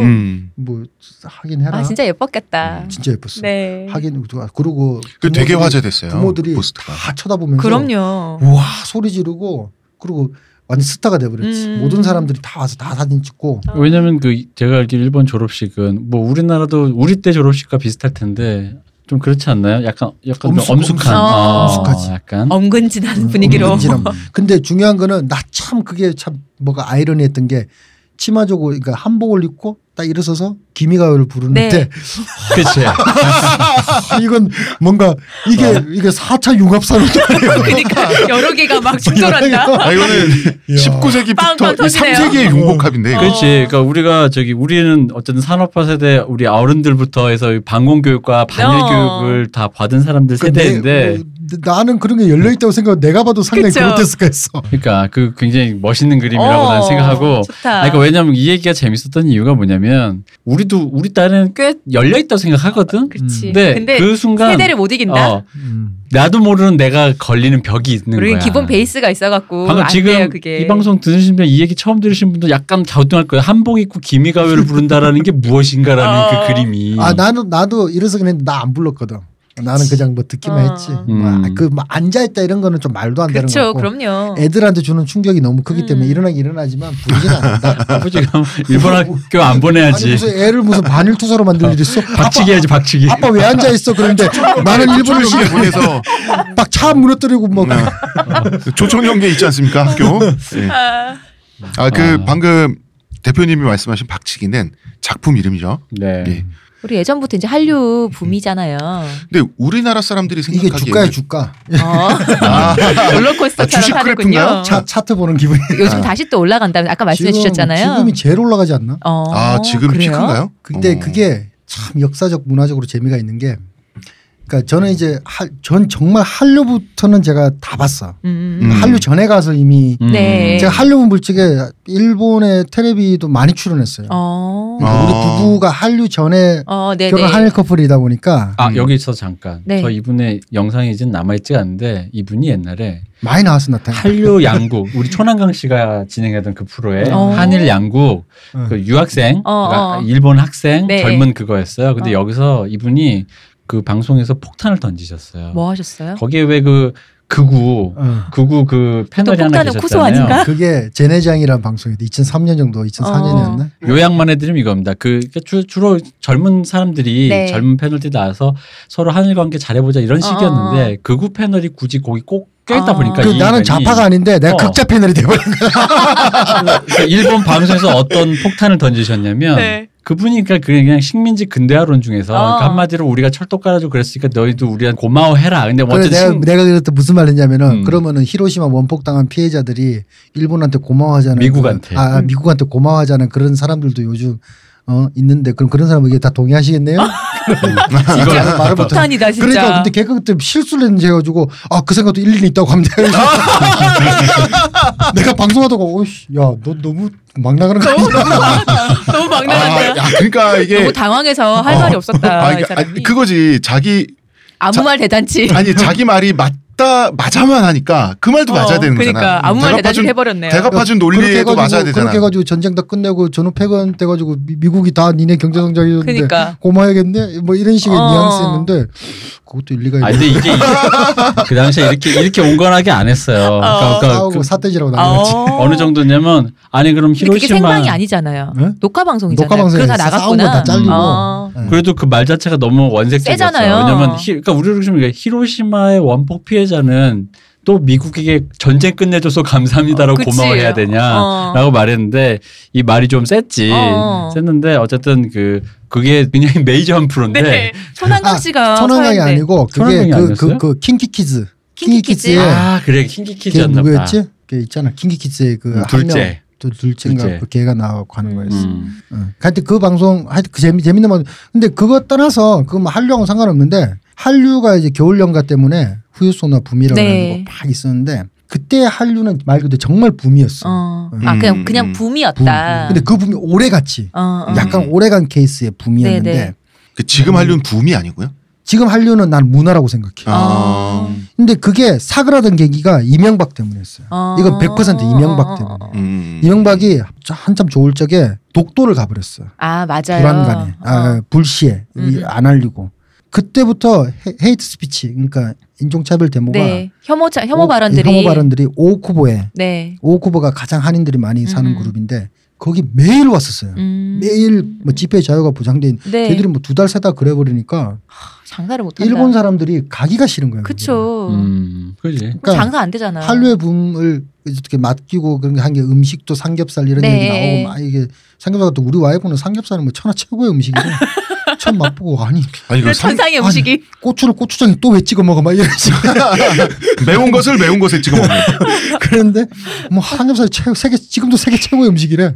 그 정도로 이제 많은 결국 이제 후요소나라는 드라마가 기폭제가 됐지만 그 전까지는 난 말했잖아. 김치도 몰랐던 사람들이 김치를 그냥 기무치. 근데 일본식 기무치는 다르잖아요. 쯔케모노. 그냥 말린 거야. 맥주를 막 절여가지고 이렇게. 절임이군요. 한국의 김치가 아니에요. 아닌데 그 한국의 김치도 들어가고 그럼 결국 음식이 이제 활성화시켰다고 봐야지.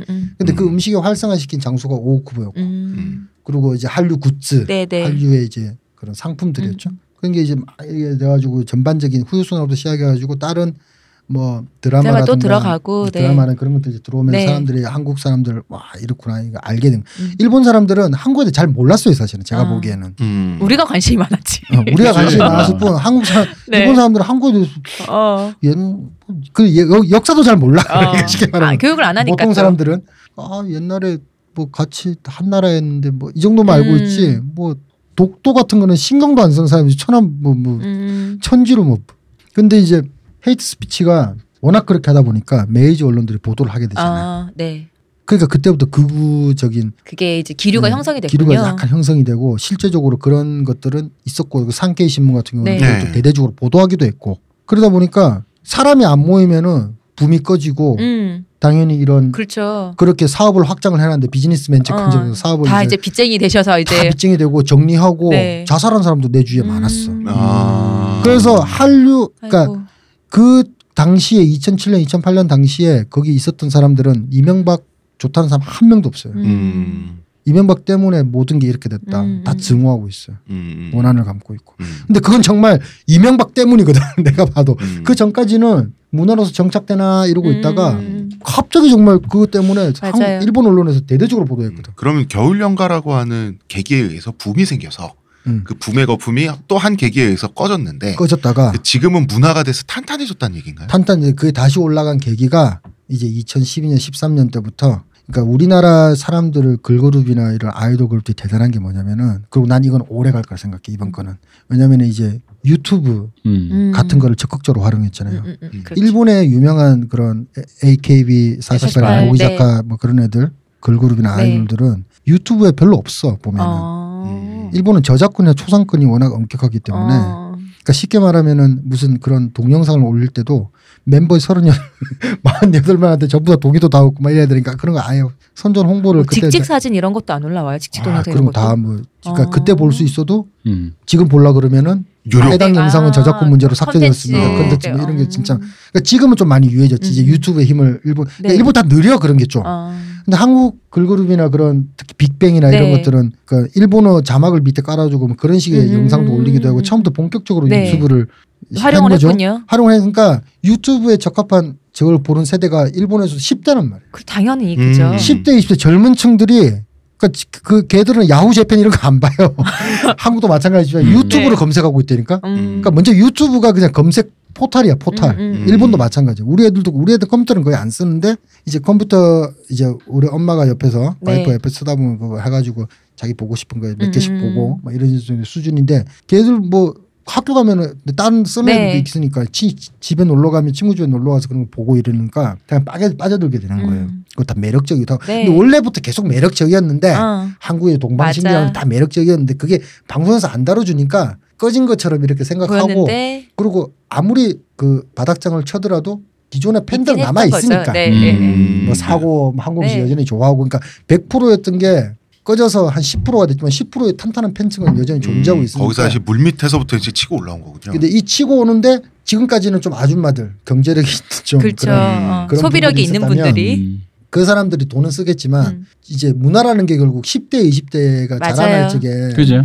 그 어떻게 형성이 되느냐 이 그룹이 우리도 그쵸. 서태지 아이들 뭐 옛날에 뭐냐 캔디 불렀던 H.O.T 그런 사람들 지금도 막 뭐 재결성하면 결국은 뭐 다 만석이잖아. 그럼 똑같은 원리인 거예요. 그러니까 그 사람들이 지금 우리 애들이나 10대잖아. 딱 10대 뭐 0대나 10대 정도 레벨들이 다 알고 있다는 거야. 치고 올라가는 거잖아 지금. 그러니까 이 사람들은 소비력이나 구매력은 아직 뭐 없다 하더라도 결국 걔들이 아르바이트해서 돈 써봐 그러면 그럼요. 다 사지 그것들을. 이게 한마디로 이 시장에 미래가 있어졌군요. 뭐 미래가 있죠. 그래서 그리고 또 하나 독특한 거는 지금은 바로 한국에서 넘어왔다는 얘기를 안 해. 그러니까 해외에서 BTS 같은 경우는 그런 경우인데 해외에서 인기를 끄는 거를 일본 애들이 유튜브로 이렇게 다 알고 있는 거야. 알고 있다가 애들이 해외에서 세계적으로 인기가 끈 그룹이라는 식으로 다시 소개를 하는 방탄소년단의 얘기를 거의 안 하고 그냥 BTS라 그래버리니까 BTS라는 그룹이 있는데 타마타마 그러니까 어떠다 보니까 구성원이 한국 사람이다.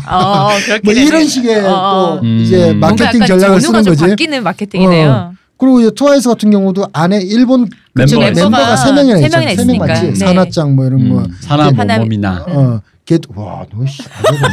우리 아이돌 전문 방송이야. 그 걔들이 그 멤버 랭킹 조사하면 1, 2, 3이고 1, 2, 3이긴 하지만 그 밑에도 이제 같은 그룹에 속해 있으니까 그러니까 뭐 트와이스라는 그룹 자체가 이미 뭐 자리를 잡았죠. 완전 자리를 잡아. 엄청 인기 많다면서요. 그 다음에 나오는 애들 뭐 갓세븐이니 그런 애들도 그래 애들이라고 하면 되나? 그런 분들도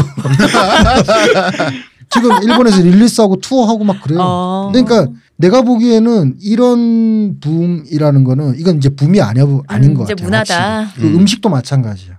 음식도 예전에 해봐야 뭐 삼겹살, 뭐 야끼니쿠, 고기, 비빔밥 이런 거였는데 지금은 별 이상한 나도 잘 모르는 음식들이 퓨전이 진짜 많아요. 치즈 불닭, 뭐 떡볶이 볶음, 뭐 어떤 불닭볶음면에 뭐 이런 매워서 못 먹는 음식요? 아니, 나는 이걸 어떻게 만드는 걸까 이런 고민이 들 정도로 그런 음식들이 텔레비전에 소개가 막 돼. 맛집 소개 이런 게 해가지고 그 치즈 닭갈비 이런 거는 일본에서 선풍적인 인기를 끌고 있다. 좋아할 만할 것 같아요. 그거는. 저는 안 먹어봤지만. 그럼 마지막 질문. 저희도 스튜디오 시간을 또 오버하고 있기 때문에 딱 마지막 질문만 하고 마무리 지을게요. 일본의 최근에 있어서 일본의 우경화, 뭐 혐한 시위, 이런 혐한 문화 이런 것들이 인터넷에서 온라인에 얘기가 되거나 매체를 통해서 보도가 될 때는 굉장히 심각하고 어둡게 그려지는 면이 있어요. 그건 심각하고 어두운 게 맞는 거 아닌가요? 그러니까 그 자체로 맞긴 맞는데 점점 확산되고 있는가. 그러니까 제가 궁금한 거는 일상에서 살아가시는 차원에서도 일상생활의 차원에서도 피부로 느껴지시나? 피부로 느껴질 만큼 정말 엄습되는 게 있는 건지. 저는 안 그래요. 저는 인상이 좀 이런 것도 일본인 있고 같으신가? 좀 무서워서 니혼증이라 인상이. 저한테 말을 잘 안 걸더라고 사람들이.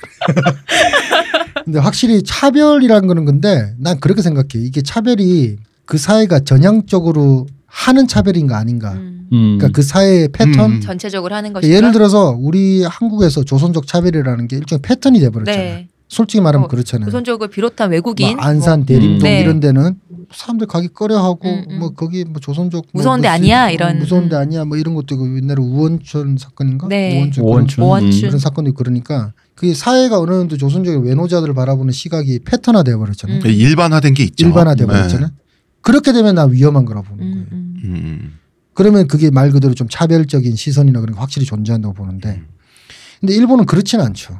그러면은 일본은 이제 혼내와 타테마에는 물론 그런 게 있기 때문에 있지만 만약에 헤이트 스피치라든가 그런 극우다화된 분위기가 일본 전면에 이렇게 그런 하나의 패턴화되어 있다 그러면은 그 사람이 욕을 먹지. 그래서 실제로 헤이트 스피치가 사라진 이유는 그 계속 2, 3개월 또 계속 1년 가까이 했다 그랬잖아. 근데 지금 안 하거든요. 맞부 시위를 일본 분들이 했었잖아요. 그거를 그 반대 시위도 할 뿐더러 법이 정해졌어. 이런 거 하지 말라는 법 조례안이 그 도쿄도에서. 그러면은 그게 일반적인 게 아니라면 뭐 혐한해야 된다고 그러고 뭐 그런 미디어 작품도 있고요. 책은 잘 팔리지. 예. 그러니까 그 퍼센테이지 있긴 있으니까 소구청이 있으니까. 그게 그러니까 분명히 퍼센티지는 있는데 그게 일본에서 말하자면 그 마이너하다는 거죠. 별종 취급을 받는다든지. 그러니까 그러니까 그렇게 그러니까 오버그라운드는 아니라는 거죠. 제 생각에는. 근데 언더그라운드에서도 메인은 확실히 있긴 있겠지만 중요한 건 근데 그게 정권의 의지하고 달린 문제라고 생각해. 근데 아베가 우경화가 되면서 독도 문제가 나오고 이런저런 이야기가 나오면서 우경화된 측면도 있지만 지금 아베가 힘이 약하잖아. 그리고 다음에 이제 자민당 총재 선거 할 적에 지금 이제 유력한 후보가 또 아베는 안 할 거예요. 아마 내려올 건데 다른 후보가 난다 그러면은 아베식의 노선을 탈피하려 할 거잖아. 당연히. 그리고 그때 되면은 이건 외부적인 그 요인이지만 북일 국교 정상화 회담이 지속되고 이런 추세로 북미 이제 남북 회담이 가면은 일본도 뒤처질 수가 없기 때문에 분명히 들어가게 돼 있다고요. 협박이든 강요든 진의 이익을 위해서든 뭐든. 그렇게 됐을 적에 일본의 사실은 차별화라든가 헤이트 스피치의 가장 큰 원인은 총련이었단 말이에요. 치마적으로 칼로 찌고 막 이런 민족 교육 이런 쪽이 상당한 많이 큰 퍼센트를 차지하고 있는데 이제 북한이랑 일본은 국교 정상화하는데 그런 짓을 우익들이 만약에 한다. 그러면은 정부가 반대를 하지. 니네 그러지 마라 이렇게 될 거 아니야. 지금 우리 국교 이제 정상화 대사관 들어서고 저기 일본 대사관 넣는데 니네가 그러면 근데 일본 우익들은 정부의 후원으로 먹고 사는 애들이 많거든. 관제구나. 일본 회의, 일본 재단 뭐 이런 게 있어. 관제구나 관제. 그렇기 때문에 앞으로 나는 이게 지금도 오버그라운드 위로 잠깐 왔던 시기는 있었어. 살짝 수면 위로 살짝 올라갔을 때가 있었지만 지금은 메인은 아니라는 거. 근데 물론 책 같은 건 많이 팔리고 미디어에서 한국을 욕하고 뭐 그런 거 있는데 그거는 옛날에도 있었어요.